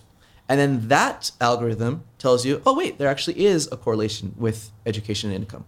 This is, in stats, what we typically say it's a statistical artifact, which means it's not, if there's no correlation between two variables, you almost never will say there's a correlation after you have 10 variables involved. There's some mathematical adjustments that are happening where the algorithm says, well, so let's make it even more clear. So I said education had no association, right? And let's just say that since your parents' education, for instance, had or let's say your immigration status, let's say had like a negative correlation with it, right? So once I put them both together, it says, well, this has got no correlation, right? This, let's say, has a negative correlation, but they're both correlated, right? So now the algorithm says, well, let me make this one positive and this one negative, so it cancels out to zero, essentially. So the net is still zero, but the math had to work by making one positive and one negative. So in their study, what ended up happening was they put in Muslim, and it was not correlated. And even if you look at race, you see that race is not correlated. So race as in like South Asian, exactly. Arab. That was not correlated with attempting suicide. When they put both race and religion into the algorithm, now again, these are both uncorrelated, but they're correlated with each other because every Muslim in the sample who was Arab was Muslim. So you could not be an Arab non-Muslim, right, in the study. So it doesn't actually mean you're double counting the population? It's... Because the person who's Muslim is also Arab, and now you're putting... It's kind of like that. It's double... That's a double it's calculating essentially, right? It's saying, okay, how do I make sense out of accounting for you being Muslim and Arab when I can't say you're one or the other because you're by definition both. So what it ended up doing is saying, well, let's make Arab negative. So it means if you're Arab, you're less likely to commit suicide attempt. And if you're Muslim, you're more likely to attempt suicide. So if you add them together, it comes out to 0 essentially, right? It comes out to not really being meaningful. Okay. So it's really hard to explain because it's really like advanced mathematics, right? But so that's what so I said, okay, you know what? Let's communicate this over, right? We communicated it over, to the authors. They didn't agree with it. I then submitted my findings to the journal. And the journal invited me to post them as comments, and so I posted them as comments, right? And again, for me, it was just about it's academic integrity. If I found something different, and I have confirmed that it was different with multiple people, I said, let me just share that because this is obviously it has a big influence on Muslims to perceive that we're at this heightened risk of attempting suicide. And academically speaking, this is not something it's normal. When you put a journal out there, people check it. Maybe someone has comments. It's not like you're not shooting someone down. It's just part of the academic process. Yeah, human beings make mistakes, and so it's not we all make mistakes. If I go back to my previous published studies, can I dig out and say that I might have made some random error here and there? Of course, right? And this is why we go through peer review to eliminate this as much as we can. Was this article peer reviewed before it was? This was a research letter, so it's slightly different. It's not a no, not yours. Yes, theirs. Wait, theirs was not a. Why was I under the impression that they had a peer reviewed the narrative, brother? So it's reviewed. It's reviewed, but it's a different type of a review. So research articles get a full, proper peer review. Yes. That is going to be much more rigorous, let's say, on the statistical side, so on and so forth. This is what's called a research letter. So the way that it goes through the process is slightly different. I don't know the inner workings of exactly how it's different, but it's not the same. And even they have said that, right? So they when this all came out, they said it was a research letter, right? Because that was part of the contention that, well, this is like a rigorous peer-reviewed study, and it's like, well, it's not exactly. So my point is not to bash the researchers. It's to say, look, when a mistake is made, we should be able to point out those mistakes and then discuss and debate these things. And this happens in academia all the time. Unfortunately, in this circumstance, right, it was a little less cordial than that, right, with the other side. So. Yeah, I think that was the first time ever on social media that I saw like main name. Celebrity scholars or sheikhs or whatever you want to say kind of just diverge like that. I don't think that's ever happened before. You guys are everyone's always like on one line. This was probably the first time where it was just like, what's going on? And it was all against you. They're like, man, like, what's going on, dude? Like, this is we settled this. So and by the way, just to be clear, the only reason it went to social media and not the journal alone is because had this been some obscure study that like no one knew about, which is like most studies, right? Most studies I published, you guys don't know what I published. Right? It just goes to a journal and academics read it. But this, because it made the rounds all over the social media, I said the correction, in my opinion, right? My view that it was incorrect should also go through that same process, right? And the data is publicly available and anyone can look at it. So we're all human beings. We have the chance to make an error. If we make an error, right, we can apologize for it and move on, right? And clearly, right, it's still an ongoing saga. This is an example of, you wanted to make a case study of, why can't the sheikhs speak up or say whatever? Because the second you step out of line, you had people, they came back at you, they doubled down. Of course. People were, we had it reviewed by 3 different statistical firms and they all confirmed our findings. And then that got retweeted 1 billion times. Which we never saw any of that. But anyway, the point is... you got to be a man. You got to say your word and just have a big backbone about it. And if you're uncomfortable with that, maybe it's because you never roughhoused as a kid. Like that's... I'm not going to say that. Yeah. No, but it does go back to this fundamental thing of like, are we here... A strong man should be able to just stand up for what he believes in and deal with the consequences of that. Did I expect there to be some blowback? Of course. Did I expect it to be as vicious as it was? No. But look, man, like... Allah takes you through life experiences, right? And Allah drags his prophets through really, really tough situations as well, so they can deal with what's going to hit them eventually, right? Yeah. I've been pulled by the Egyptian authorities in an airport and thrown into like a cell, like in the Egyptian airport. Like that is scary, right? Because that's loss of life, not livelihood. Getting like forget loss of life. Getting people to attack you on social media is like, okay, like I'm good, like I'm fine. Like it bothers you like 24 hours. Like no one likes to be attacked, but you wake up. I was like, I have 4 kids, alhamdulillah. I have a good, wonderful wife, who loves me. Like I have a good community that I live with. Like I could care less. Like you guys do what you want to do. Allah is just like, if you do what's right, right? Allah's not going to forsake you, right? And that's the attitude you have to have. Yes, you might lose your job. Yes, you might lose friends. Yet, not saying there won't be consequences, but the net in your life, in the dunya and akhirah, is always going to be positive, right? Allah does not punish people for doing the right thing, right? So, and I don't have followers on social media to impress anyone. I don't have it comes back to this, right? I didn't have.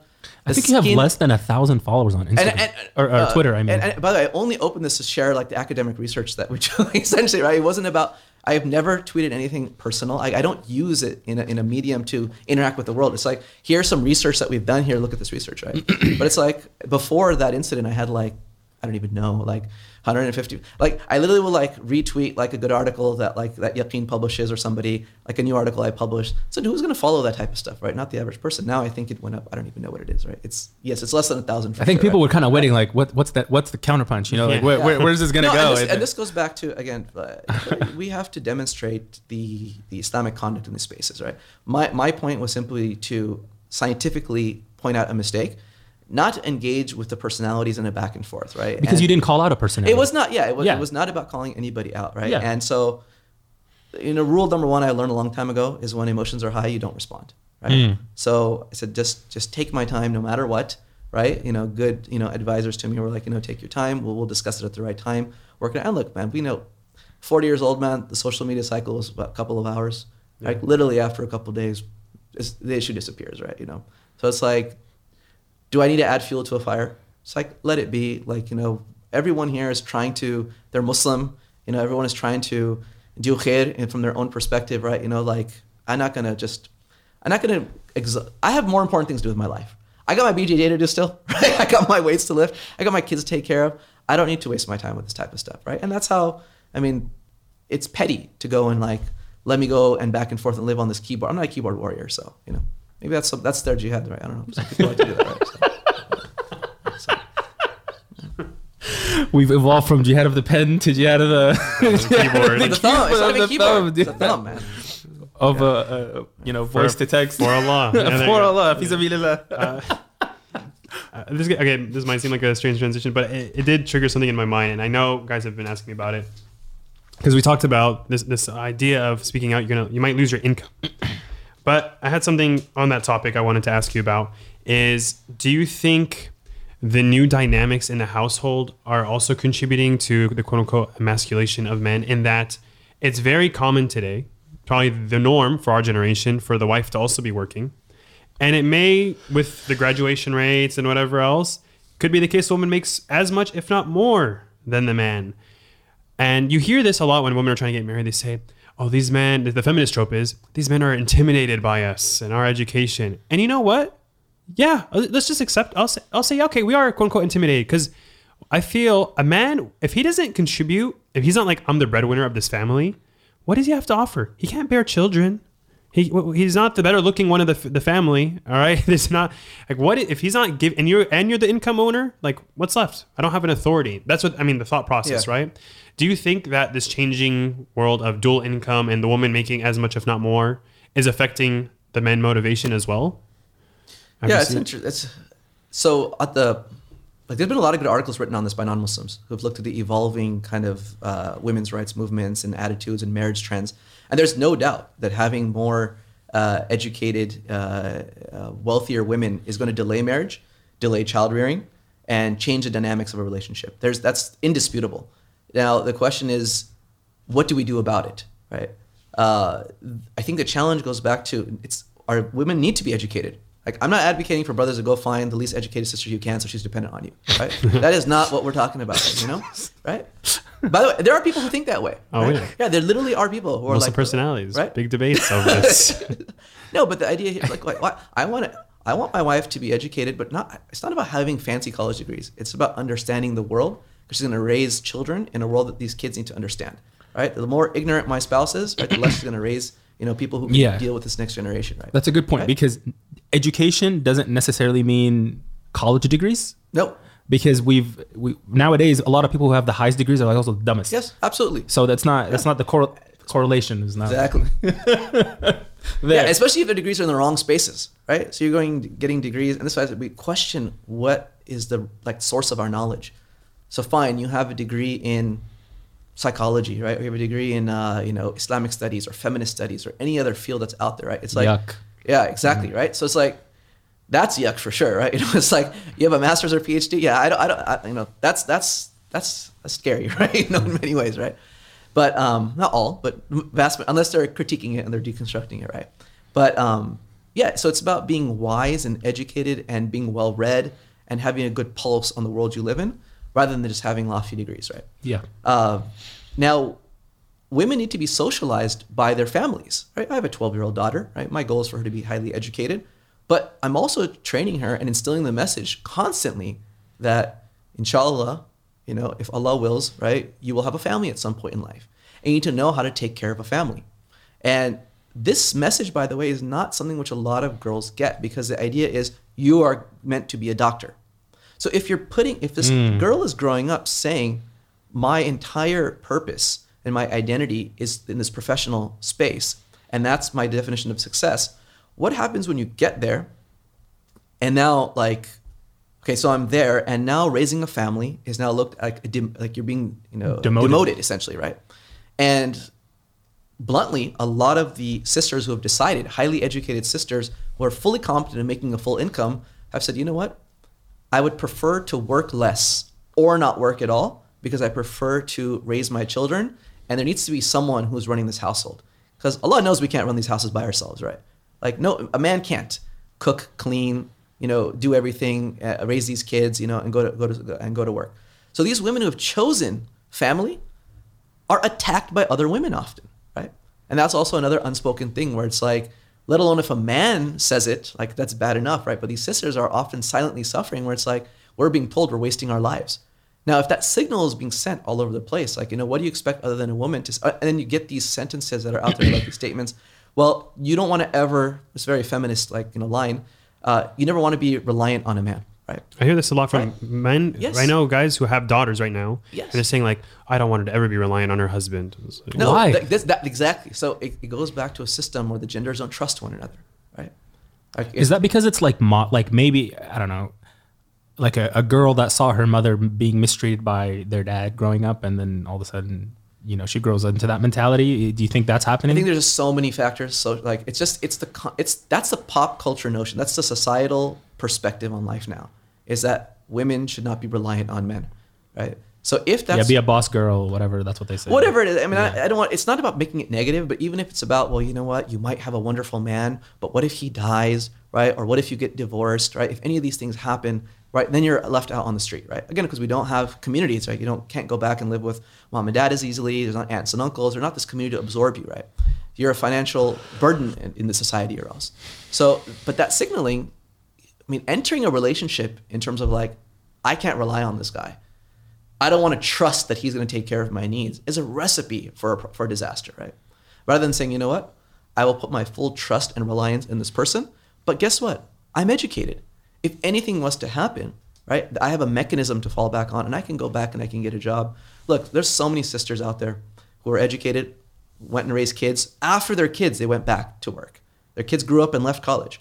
Or if something happened to the husband, right, they were able to then, take a little bit of time, finish, some school, go take a boot camp, do something else, and get back into the workforce. So we now live in a world where like making money is not just about like, you can find a way to make money, right? In America, right? especially. In America, especially, right? Yeah, there's a lot of ways to make money. Yeah. So I think that we have to go back to men need to behave in a way, first of all, that women feel like I can trust and rely upon this person, right? Mm-hmm. So it's going to be two ways. And if you're not being raised in a way that you send that signal to this woman, like, look, don't worry, like, chill, like, have a good life, live a balanced life. I will take care of the finances. If you want to work because, you like to work a little bit, by all means, you're welcome to. But let's agree up front. Like, what is this division of labor? And I think the problem that ends up happening is that there's a lot of, we're bringing in two worlds. Like, we each have our Eastern culture, we have our Western culture, and we mix and match these things. So you want the best of both worlds. The guy wants the best of both worlds. So I want the girl who's really educated, but she acts like a 100% Eastern wife who like sits at home and just like, treats me like a king, right? And she works. Right? And she gives me all her income. Well, yes, exactly, right? And sometimes, right, in many cases, right? And then the woman's the same way, right? She's like, wants certain, Western values or Eastern values. So sit down and be like, what does this relationship look like? Like, okay, Yeah. if you lived in Egypt, 50 years ago, it's like you marry from your village, or it's like, okay, I know what Egyptian families look like. We marry within classes, like we have certain things, or Pakistan. Now it's like different race, different background, different socioeconomic status. It's like whoever you fell in love with, like in the MSA, right? Or you meet through some social media dating website, halal dating website, right? Whatever they call it, Hafardeen, plug out Babali. Hafdeen, Right, Hafdeen, plug. Hafdeen now? Yeah, they Yeah, he got Oh. rid of the R because people would always changed say their pronouns. half. There you go. That's He fine. just got rid of the pronouns. Like, yep. You need like a drum roll thing. Can you I insert think that, one of these is. I just don't know. But Oh, I don't know. Oh my gosh. What were we saying? I forgot. Oh, okay. so, okay. Pronouns, Building on yeah. this. No. How you said the expectations. family. Expect- Yeah. Expectations Like, fell, yeah, yeah. laying this out very clearly. Like, what is the default that this marriage is going to look like? Are you going to work or you're not going to work? If you're going to work, what is your role in the house? Right? Because if When we these have things- kids, yeah, when we have kids, like laying some default Yeah. out, and it's people change, and they will say, "I don't want to work," or "I want to work," or "I want to do this," "I want to do that." Flexibility is a part of life. But when we walk in, not speak. I do a lot of premarital counseling, that's great. right? And I mandate it. I don't perform any marriage without premarital counseling being done. And then you ask basic questions about like, so what is your plan when it comes to working? I've literally had a guy and a girl sitting here, and I said, "So are you planning on working?" And she's like, "Yes." And the guy's like, "Really? That's news to me." I'm like, "You guys have been talking for how many months, and this thing never came up?" And so you imagine this couple goes into this relationship, and what's going to happen, right? Well, I thought you were going to stay at home and take care of the kids.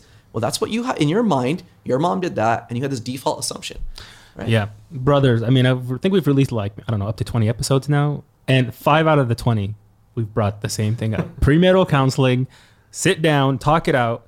It's not the same anymore. 50 years ago, you're not marrying from the same village. You don't know what Yeah. your family's looking at. You're coming in with expectations. She's coming in with expectations.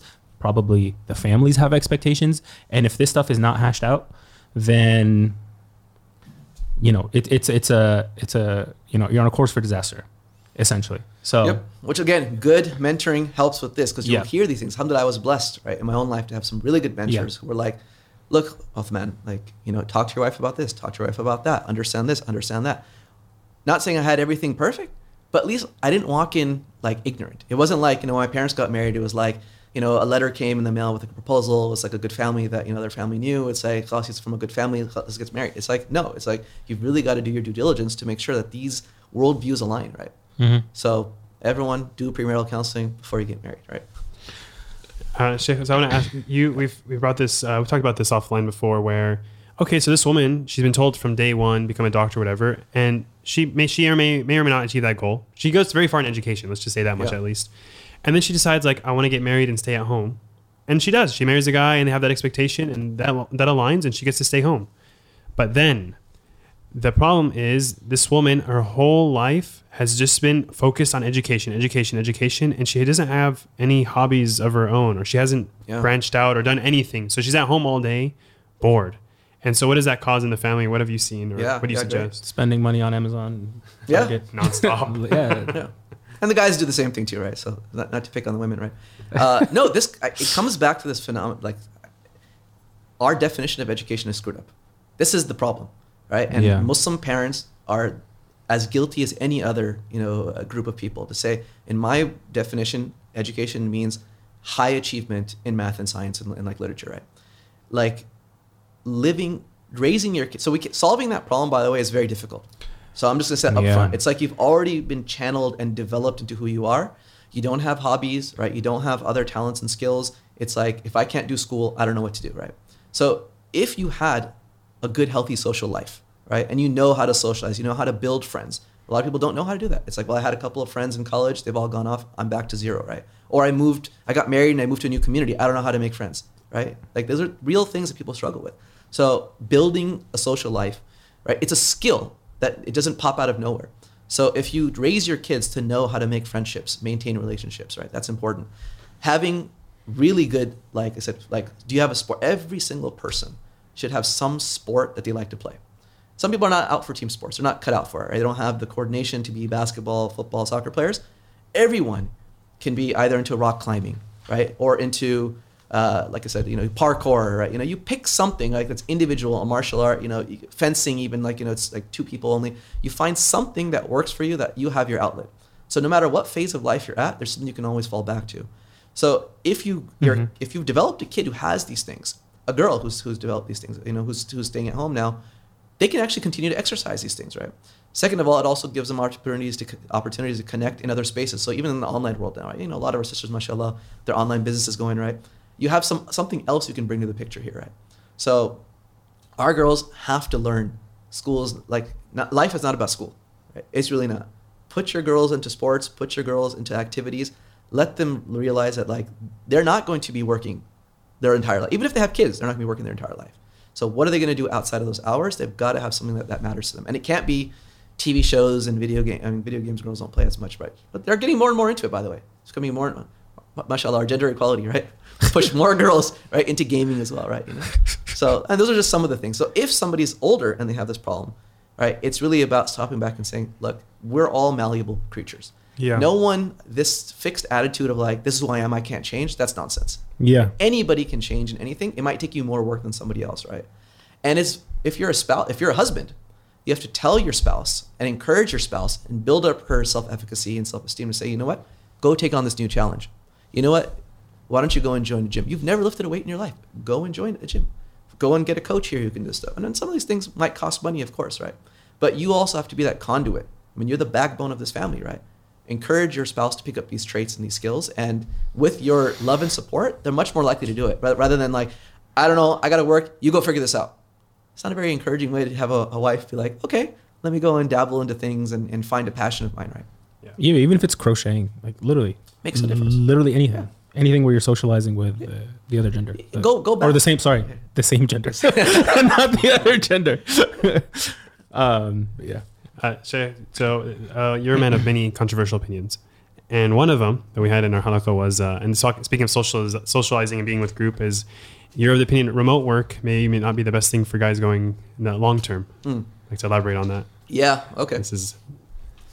Wait, what? This is controversial. I am vehemently opposed.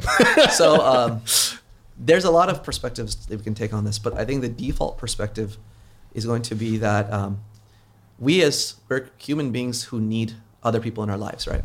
So the work environment for many people, again, depends if you're commuting 100 miles, or 75 miles in Southern California. We're talking about a typical place. If you just drive into, your office, that you're interacting with other human beings, you're getting, that social interaction that you might need. That's healthy for human beings. That's just part of it. The second part of it now goes into the slippery slope between the home, which is what I want to focus on. So even if you say, oh, well, my work is, too far and it's not productive and it's toxic work environment, so I'm more productive at home. There's another dilemma, which is going to become, now you're navigating your relationship at home. So now if you're at home and your wife is at home all day long and you have kids, now you've got to deal with okay, your kids are knocking on the door all the time. Your spouse is maybe going to want some of your time, which is natural. If somebody's upstairs and they take a break because they go to the water cooler at work or they go to whatever it is that they do, right? Okay, well, I need help with this. Change this kid's diaper, right? Oh, go drop off this kid. Okay, go pick up this kid. Okay, can you help me with lunch? That begins to seep into now, what is work and what is family life now, right? So it's you're actually never off. There's no compartmentalization, right? So I think having some healthy separation and boundaries where you can even leave the house and rent a flex space, or you have, if you're blessed financially, to have a home office that's a little bit detached, where very, very clear that, look, I will come in when I take a break. I will take a break. That's what we do at work. If I'm sitting there and I get up for the water cooler, I don't go to the water cooler when I'm in the deepest thought and I'm writing something or running some analysis. It's okay, I finished this task. Okay, I'm going to get up and go do this thing, right? Okay. So it gets very challenging because now I see brothers who say, I work from home and I watch the kids from home a lot as well, right? I don't think that could work. It's where you work from home on your dining table. If you don't have that set space, that's what I have. So that's why I try not to work from home. Yeah, that's rough. That's rough, actually. Okay, I agree with you. And by the way, there are sadly, brothers who will tell their spouses, non-Muslims especially, it's common to say that, oh, our work opened up again because they just couldn't work at home any longer, and they're just going out of the house and they're working in a coffee shop or something else, and their wife finds out no, it's not. Your work is still closed, right? It's wow, right? Yeah, and it's an affair with the work. Yeah. You left me for Starbucks. Yeah. So I think boundary, and also important for you. I mean, the kids, like, they have to understand, like, you know, my dad is working at this time, right? You know, and again, the women often don't understand that there's this, all men in Southern California have like stress around like finances, right? Like almost everybody, right? Unless you're really, really, really blessed, right? And senior in your profession. Like, so like this fear, like, you know, losing productivity, you know, possibly, you know, upsetting, you know, a manager or a boss, something that men take very seriously. And, you know, your kid walking in expecting you and knocking on your door. Alhamdulillah, I'm very blessed to work at an organization that are like, they're a little bit more relaxed with that, right? You know, my kid will be banging on the door, right? Because, you know, my wife is busy with one kid, and then one kid slips out and goes and starts banging on my door. And like, I can say, you know what, just give me a second, I gotta, you know, get my kid out. But a lot of employers, they don't want that, right? So just caution, because if you don't have boundaries, it creates more problems than it solves, actually, right? And then I think we're not considering our generation. We made friends pre-internet, pre-smartphone, pre-whatever. Yeah. And so we have a friend group to connect with when we're off work. Yeah. Most of America meets their friends through work. That's who they hang out with after work. Oh, so they don't have a religious space. They don't go to religious spaces afterwards. So what if they are completely remote from day one? Yeah. Who is their friend group? You're going to have a bunch of sociopaths. It's also bad for their career. If you're young, remote work is really bad for your career because you don't get to acclimate into the skills that you need to develop and so on and so forth. You don't develop soft skills over Teams calls. Absolutely not, right? It's very difficult. There's no soft skills in this next There's generation. one other element that we can talk about. It goes into my love for uncertainty that we get into, right? Which is this culture wants to create us to be like robotic creatures of habit. Like, it's the less uncertainty and spontaneity, the better, right? Because you get to be controlled, right? You know, you work, you watch this TV show, you scroll on your phone, you do this, you do that. Being out in the world, driving to work, going to an office, you know, stopping at like a restaurant for lunch or anything else, it creates spontaneity. You interact with people. You will meet people you would have thought about speaking to. That is good for you intellectually. It can lead to social relationships you build, right? It's so healthy to experience this, right?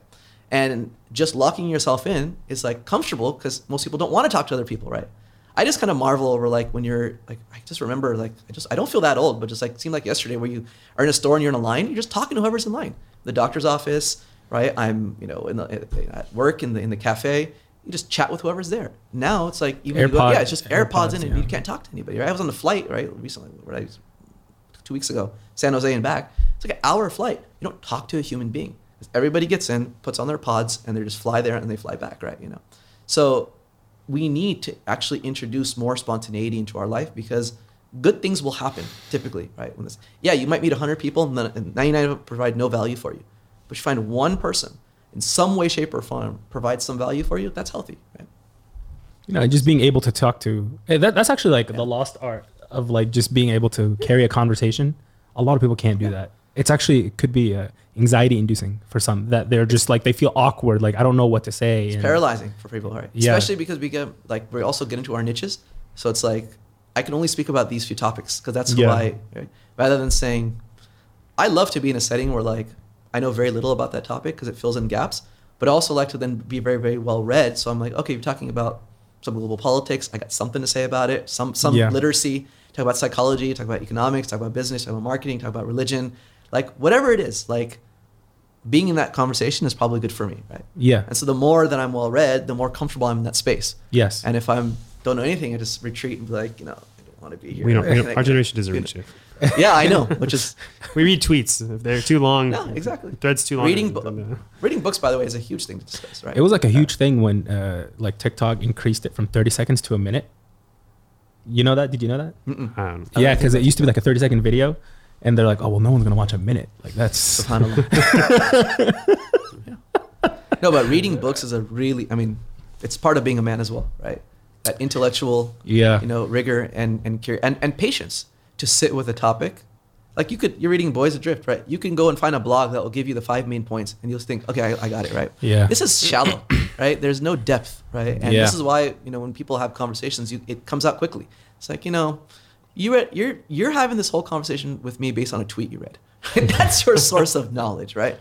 It's like, no, be someone who was well-read, who loves books, right? This is our tradition, right? You find this seeps into Islamic conversations all the time. You're talking about someone about some Islamic thing, and it may seem controversial to them. You're like, no, it's really not that crazy. And you start explaining it, like, no, and they're trying to explain their counterpoint. It's like, bro, this is based on what you read on a tweet somewhere or that one khutbah. I know it. Yeah. Like, there's no other education you have on this topic. How are you arguing with me about this? Yeah. I read this thing, or not read it. I think Sheikh Hamza Yusuf said it. that, nowadays people write books that could be summarized into like sentences. And back in the day, people wrote sentences that have been expounded on into books. So that's the breadth and the depth is not there in the modern day discussion. I think there's a book that's on my shelf I have not gone through yet. It's like the fall of literacy or something, or like I think it's probably on your bookshelf. I don't know that name, but yeah, I mean, reading is going to be part of our manliness process. It has to be, right? And by the way, this goes back to schooling. What do we ask to read in school? Lord of the Flies, Scarlet Letter. So I did not read a single book through high school, middle school, college. I SparkNoted. Yes, I SparkNoted everything. But because they're not interesting and they're not engaging. So even in the education space, it's fascinating if you actually like give people like reading tests, reading comprehension, or writing test.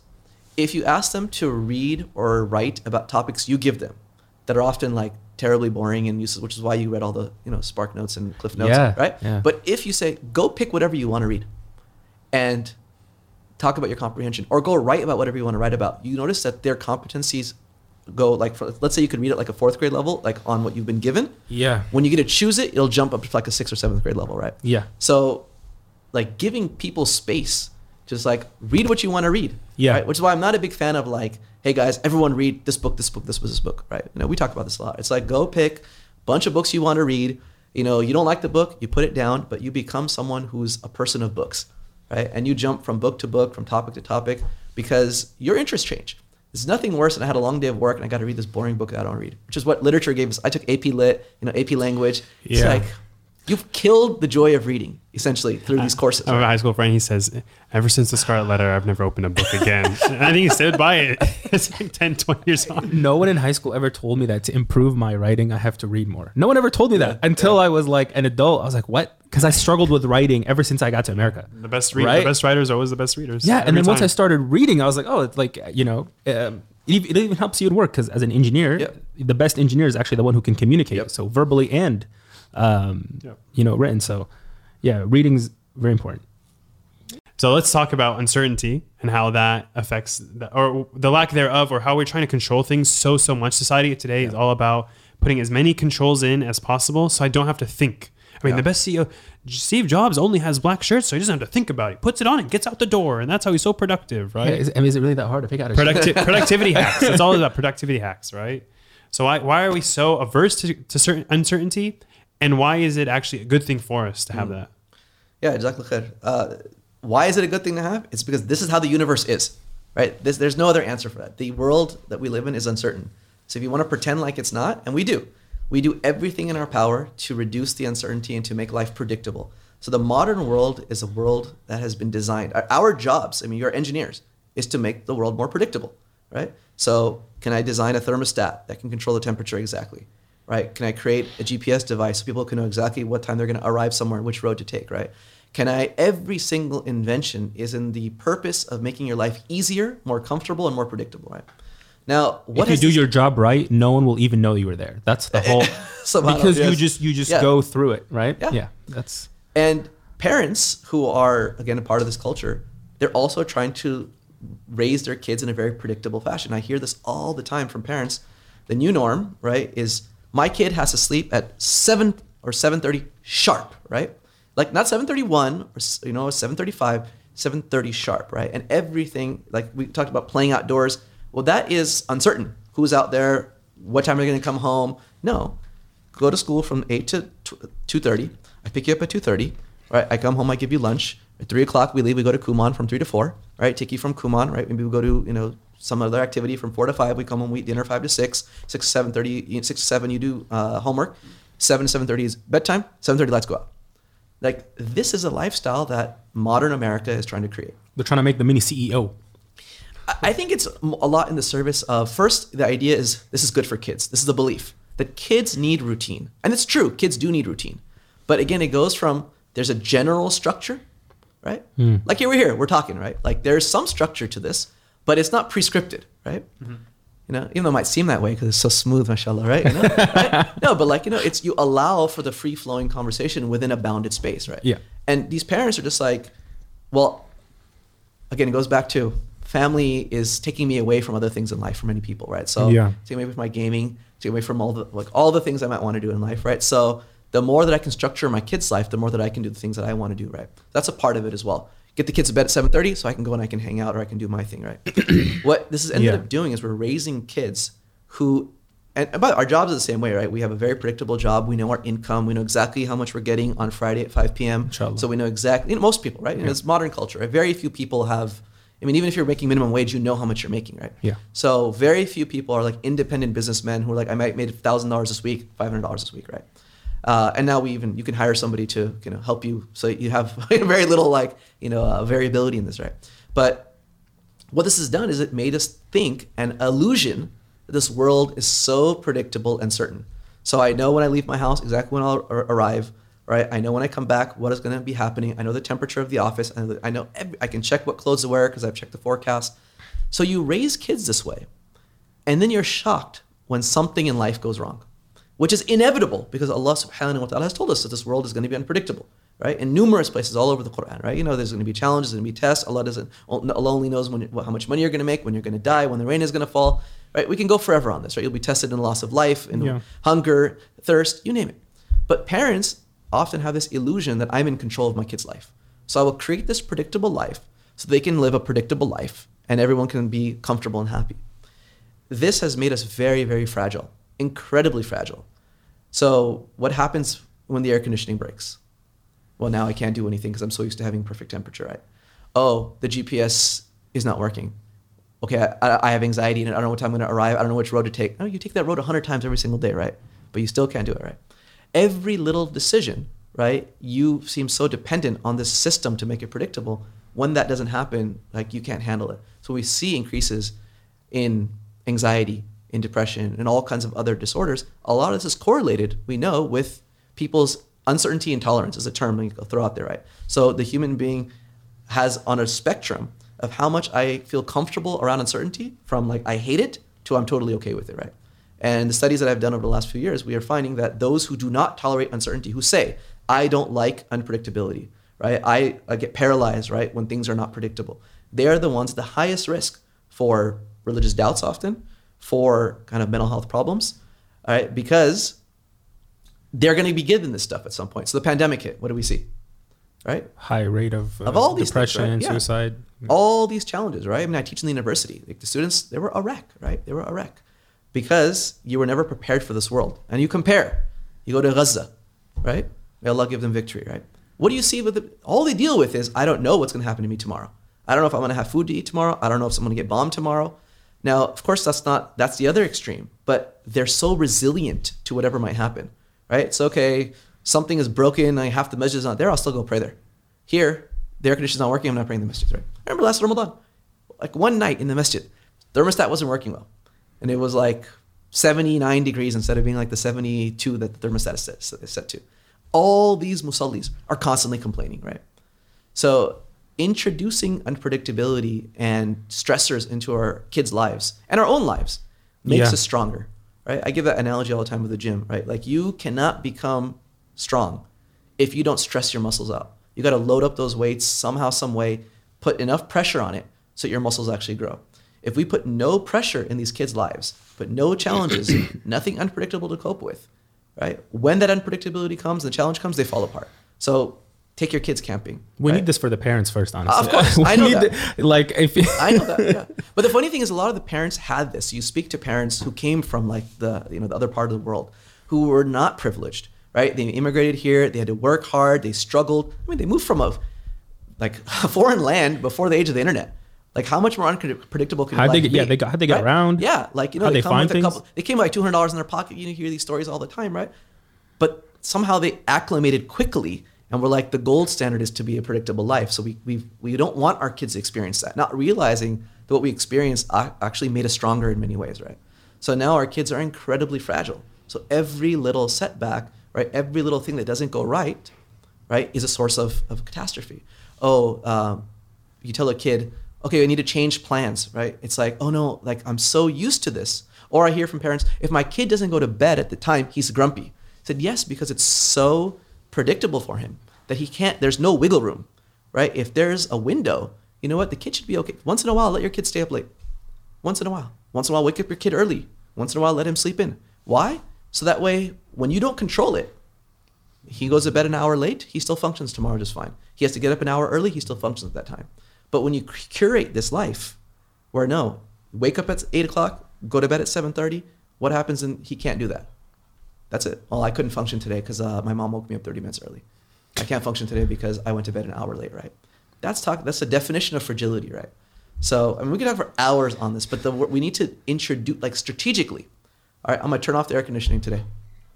Why? I can run it.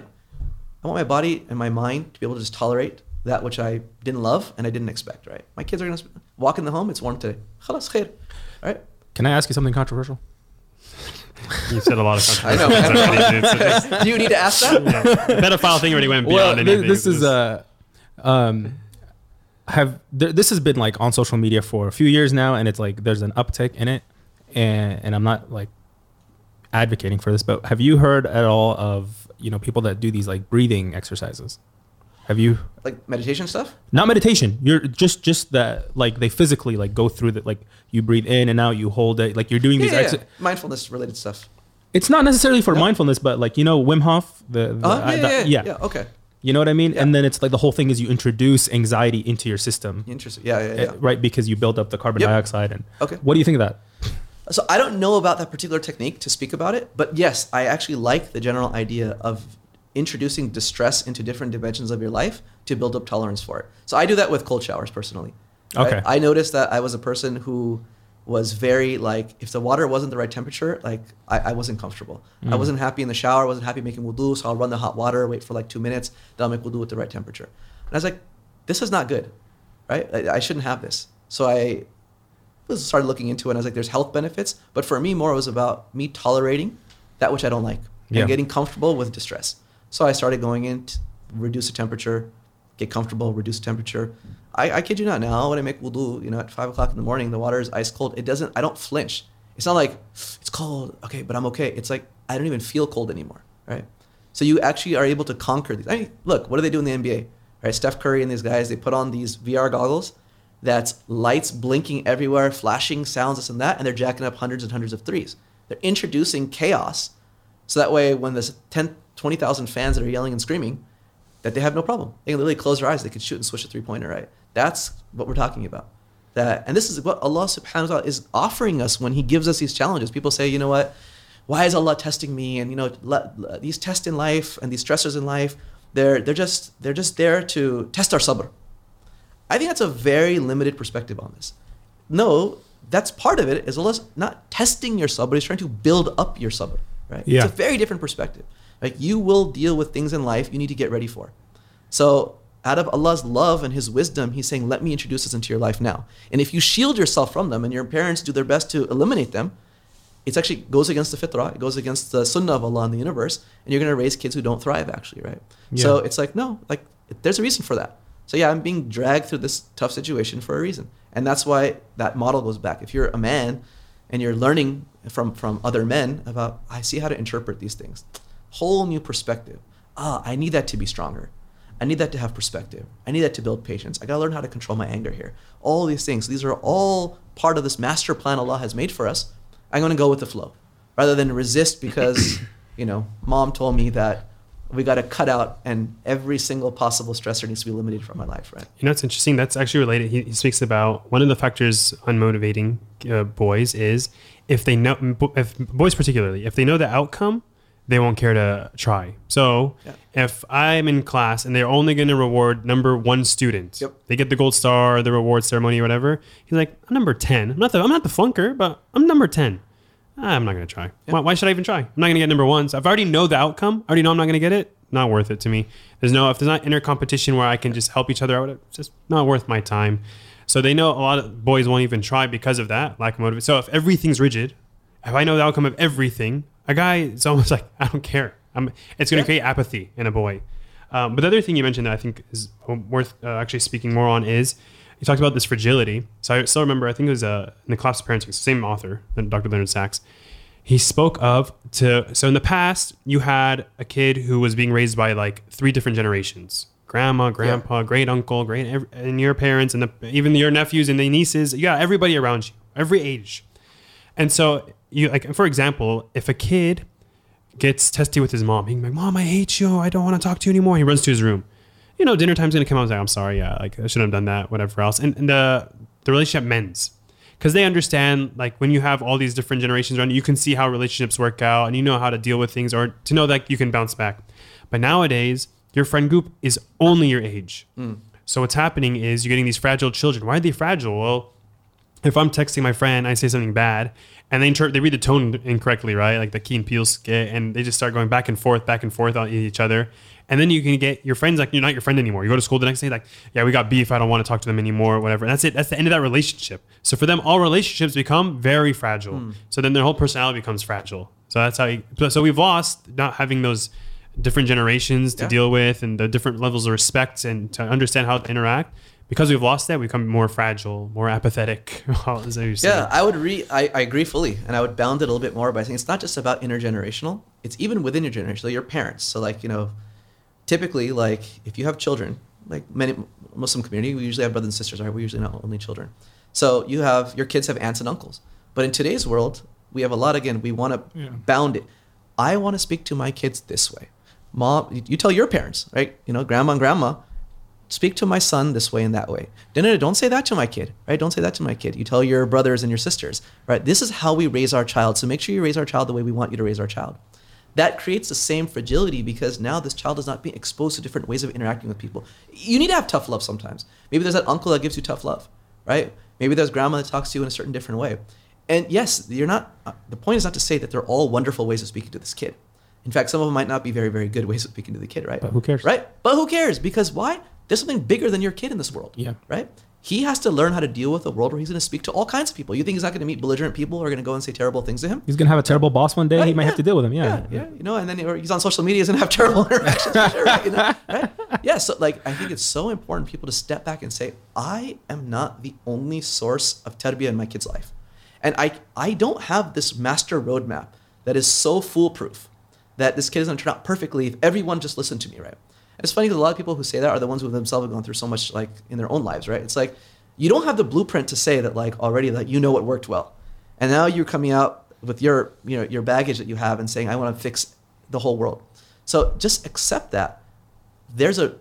Having family involved is always better than not having family involved. Unless they're like some, you know, drug dealers in your family and, you know, pimps and so. You have those, we can talk about cutting these people out, right? If you have any sort of normal human beings in your family, let them interact with your kids. Like, let your brother discipline your son. Let your sister, you know, talk to your kids in a way that maybe you or your wife don't speak to your kid. So they grow up and they see there's 10 models of communicating with people. I don't care who I interact with. I can see how you speak. I know how to deal with that. Okay, you're a little bit rougher on the edges. I can deal with that, right? You're a little bit soft in this regard. Okay, I know how to deal with that, right? So that fragility, yes, grandma, grandpa, generationally, but it's also laterally, right? Your friends, can your friends talk to your kids? Or, like, I know, man, sometimes I just zip it because I know, like, you know, you say anything and you're going to get feedback from people saying, don't talk to my kid this way, right? It's like, so now we police our friends and how they can speak to our children, right? So. Oh, yeah, that's like I heard this story that this you know, person's raising their children, and they told their mother, you have to ask my kid before you could hug them. This is because of like you have to ask for consent. Yeah. The grandma has to ask consent of the grandchild. I hope the grandma pulled out her backhand or something like that. Switchblade. You know where I'm from? The cuts. And this is like the peak of of arrogance in somebody, right? Like, nobody knows how to raise this child except for me, right? Yeah. So I still remember growing up. I mean, my mom, she was the one who would yell at any kid. She yelled at all of them. Yell all of them equally. So you did something wrong. If you're at my house as a kid and you did something wrong, my mom would come over. You idiot, get out of here. What are you doing? Not the idiot part, but she's like, what are you doing? Oh, guys, be quiet. Lower your voices, this, that. Stop being so roughhousing. And she'd leave the room and we're like, all right, well, let's go back to playing our games and not be so crazy. Well, yeah, like you used to have like aunties in the masjid who would, like, you know, tell the girls to do whatever, but nowadays, like, oh, she's toxic. You know what I mean? Like, I was unmasked because she told me. I was unmasked. You know, it's like, okay, come here, your break. You weren't even in the mosque in the first place. Honestly, it's just like an overall lack of being comfortable with like just confrontation in the Muslim community. And like I feel like as a Muslim living here, like it's everybody. I'm telling you, don't make it a Muslim community thing. It is the norm in the culture that we're a part of now. No, that is true. But I think like within your Islam, there's just to be a Muslim means nowadays you have to have confrontation in you. It's hard to wake up and pray Fajr. It's hard to lower your gaze. It's hard to find the halal food and eat healthy.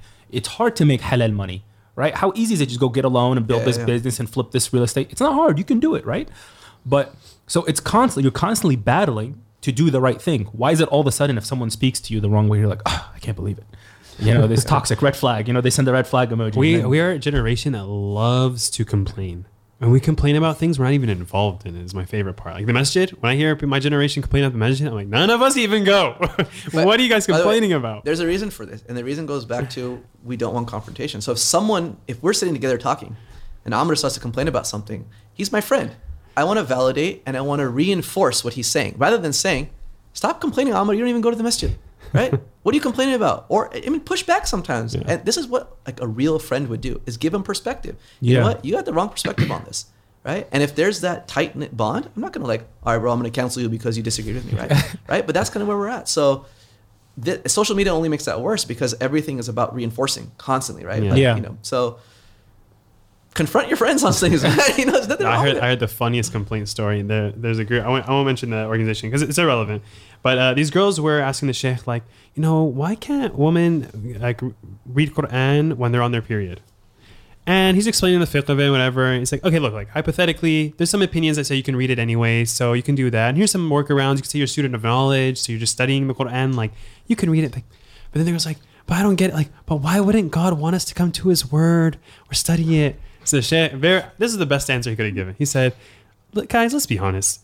Who of us are reading the Quran every single day that this is even an issue? It's like, when we start reading every day and you need to have this problem still, come talk to me. But until then, none of this is not an issue. Like, this is like the epitome of us complaining about Muslim things and it doesn't matter because it doesn't even apply to you. But it goes back to, again, not having serious issues in our life to actually try to solve, right? You know, yes. It's like if there's like real issues that we got to work through, these things are not going to be important. And I speak again to go back to the African American community. They're like, bro, you immigrants got doubts that we never think about. Like, we don't even care about, you know, this random hadith that like, you know, doesn't jive with like your worldview. He's like, you got, you know, petty issues, right? Because you got nothing else. You know, you're living in suburbia, right? You're complaining about every little thing. Like, this is a curse of privilege, right? And something we actually have to talk about. Be like, why do we complain about things that have no value, right? Like, there's like major crises that we ignore, right? Because we don't want to get into the real weeds, right? Let's just sit together and complain about things that are kind of cool to complain about, right?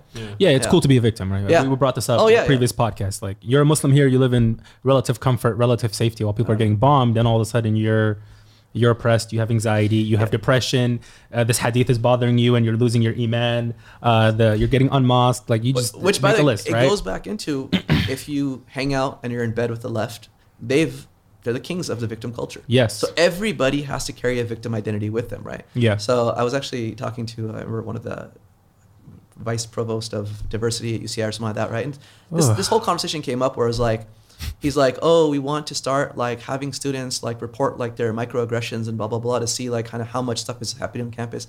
And I told him something, I said, listen. Microaggressions. Yeah, right. He wanted to kind of document it, right? And I said, listen, what you are doing and what our culture is doing is we're arming a generation of youth with language to point out every negative thing that happens in society, right? Everything we can talk about. This is toxic. This is racist. This is a microaggression, right? And I don't even know. There's so many other terms. I'm too old to know all the new terms. Like gaslighting. I had to look up gaslighting a little while ago. Like, what does this term mean, right? You know? That's what your wife does to you. Not my wife. Alhamdulillah. She's reading. She's listening. Not my wife either. Munir, come on, bro. Just put people on blast here. That's right. That's really controversial. Yeah. So it's like what we don't realize is that language is huge, right? So when you've given people 20 words to criticize and I told this to the guy. I said, why don't you actually do the opposite? Why don't you ask people? I made up a term on the spot. I was like, why don't you ask them to report micro acts of kindness, right? Why don't you have them to report when someone smiled at you didn't expect it? Someone opened the door for you, right? So we've actually skewed our perception of reality is that we're walking around the world looking for who's slighting me. Oh, she didn't say salam to me, right? He didn't smile at me when he saw me, right? Oh, yeah, that was a big like, thing, all this. Oh, he gave me like a. He didn't make eye contact with me, right? Whatever. He must be Islamophobic, right? This. It's like, dude, there's people who just walk around having a bad day, right? So they don't care. They're not processing that, you're a brown guy with a beard or you're a girl with a hijab. It's just, I'm having a bad, or I'm a grumpy guy, right? Like, so we need to, like, this is what, like, change your vocabulary. Like, we're taught to see the world through a lens of optimism, taught to have husn al-dhan towards people, right? But this woke culture is about su' al-dhan, right? It's everything is negative. And it's not your fault. There's never any agency in you. It's if only the powers were on top, we could change them.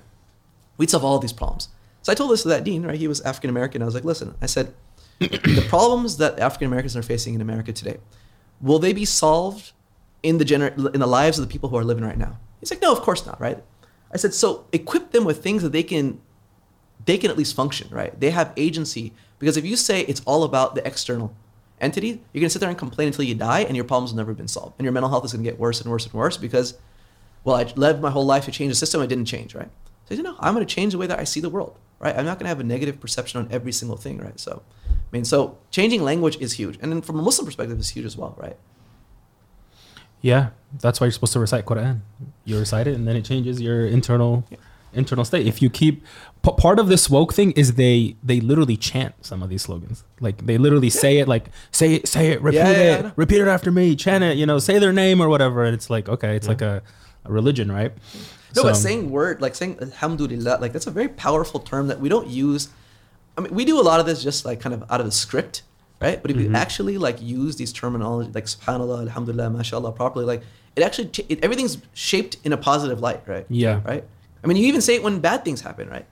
Yeah. We say alhamdulillah, right? Because something bad happened, but Allah has a will that we or a wisdom we didn't understand. I praise Him for what He's what He has done, right? Yeah, of course, of course. Yeah, I mean, so I'll give a. How about I give a nice positive story? Maybe I don't know if you have time later, but yeah, probably. So instead of an unmosqued story, let me tell you my mosqued story. Your mosqued story. Yeah. So I was in the masjid I'll praise him too, Garden Grove Masjid.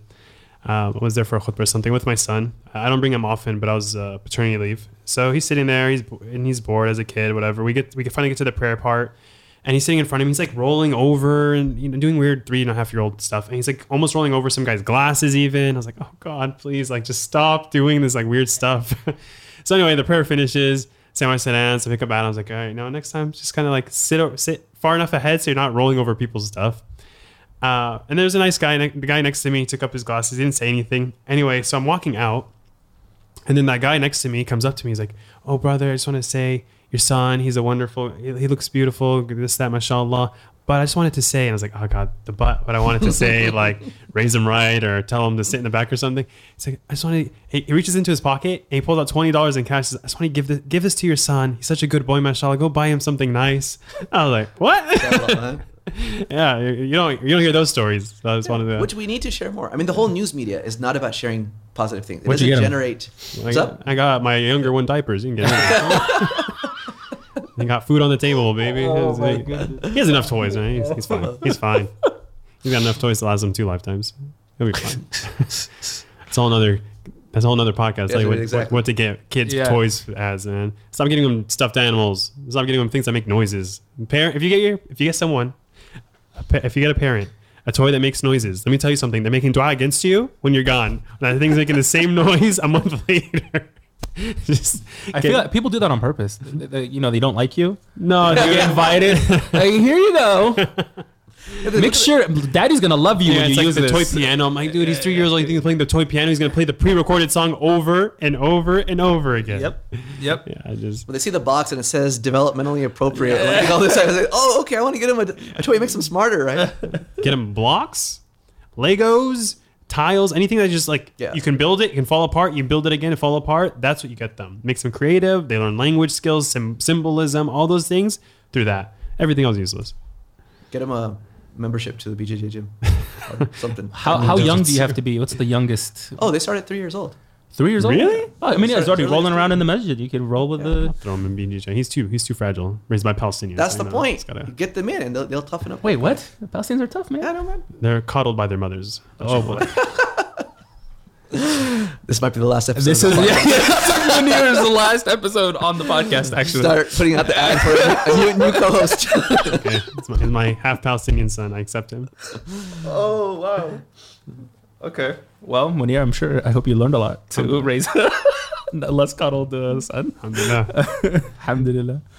But listen, man, my thing I'll end with is like, if we start, like just a few of us, and we like, the thing is you need to have some model in the community, be like, here's children born and raised here who are doing it right?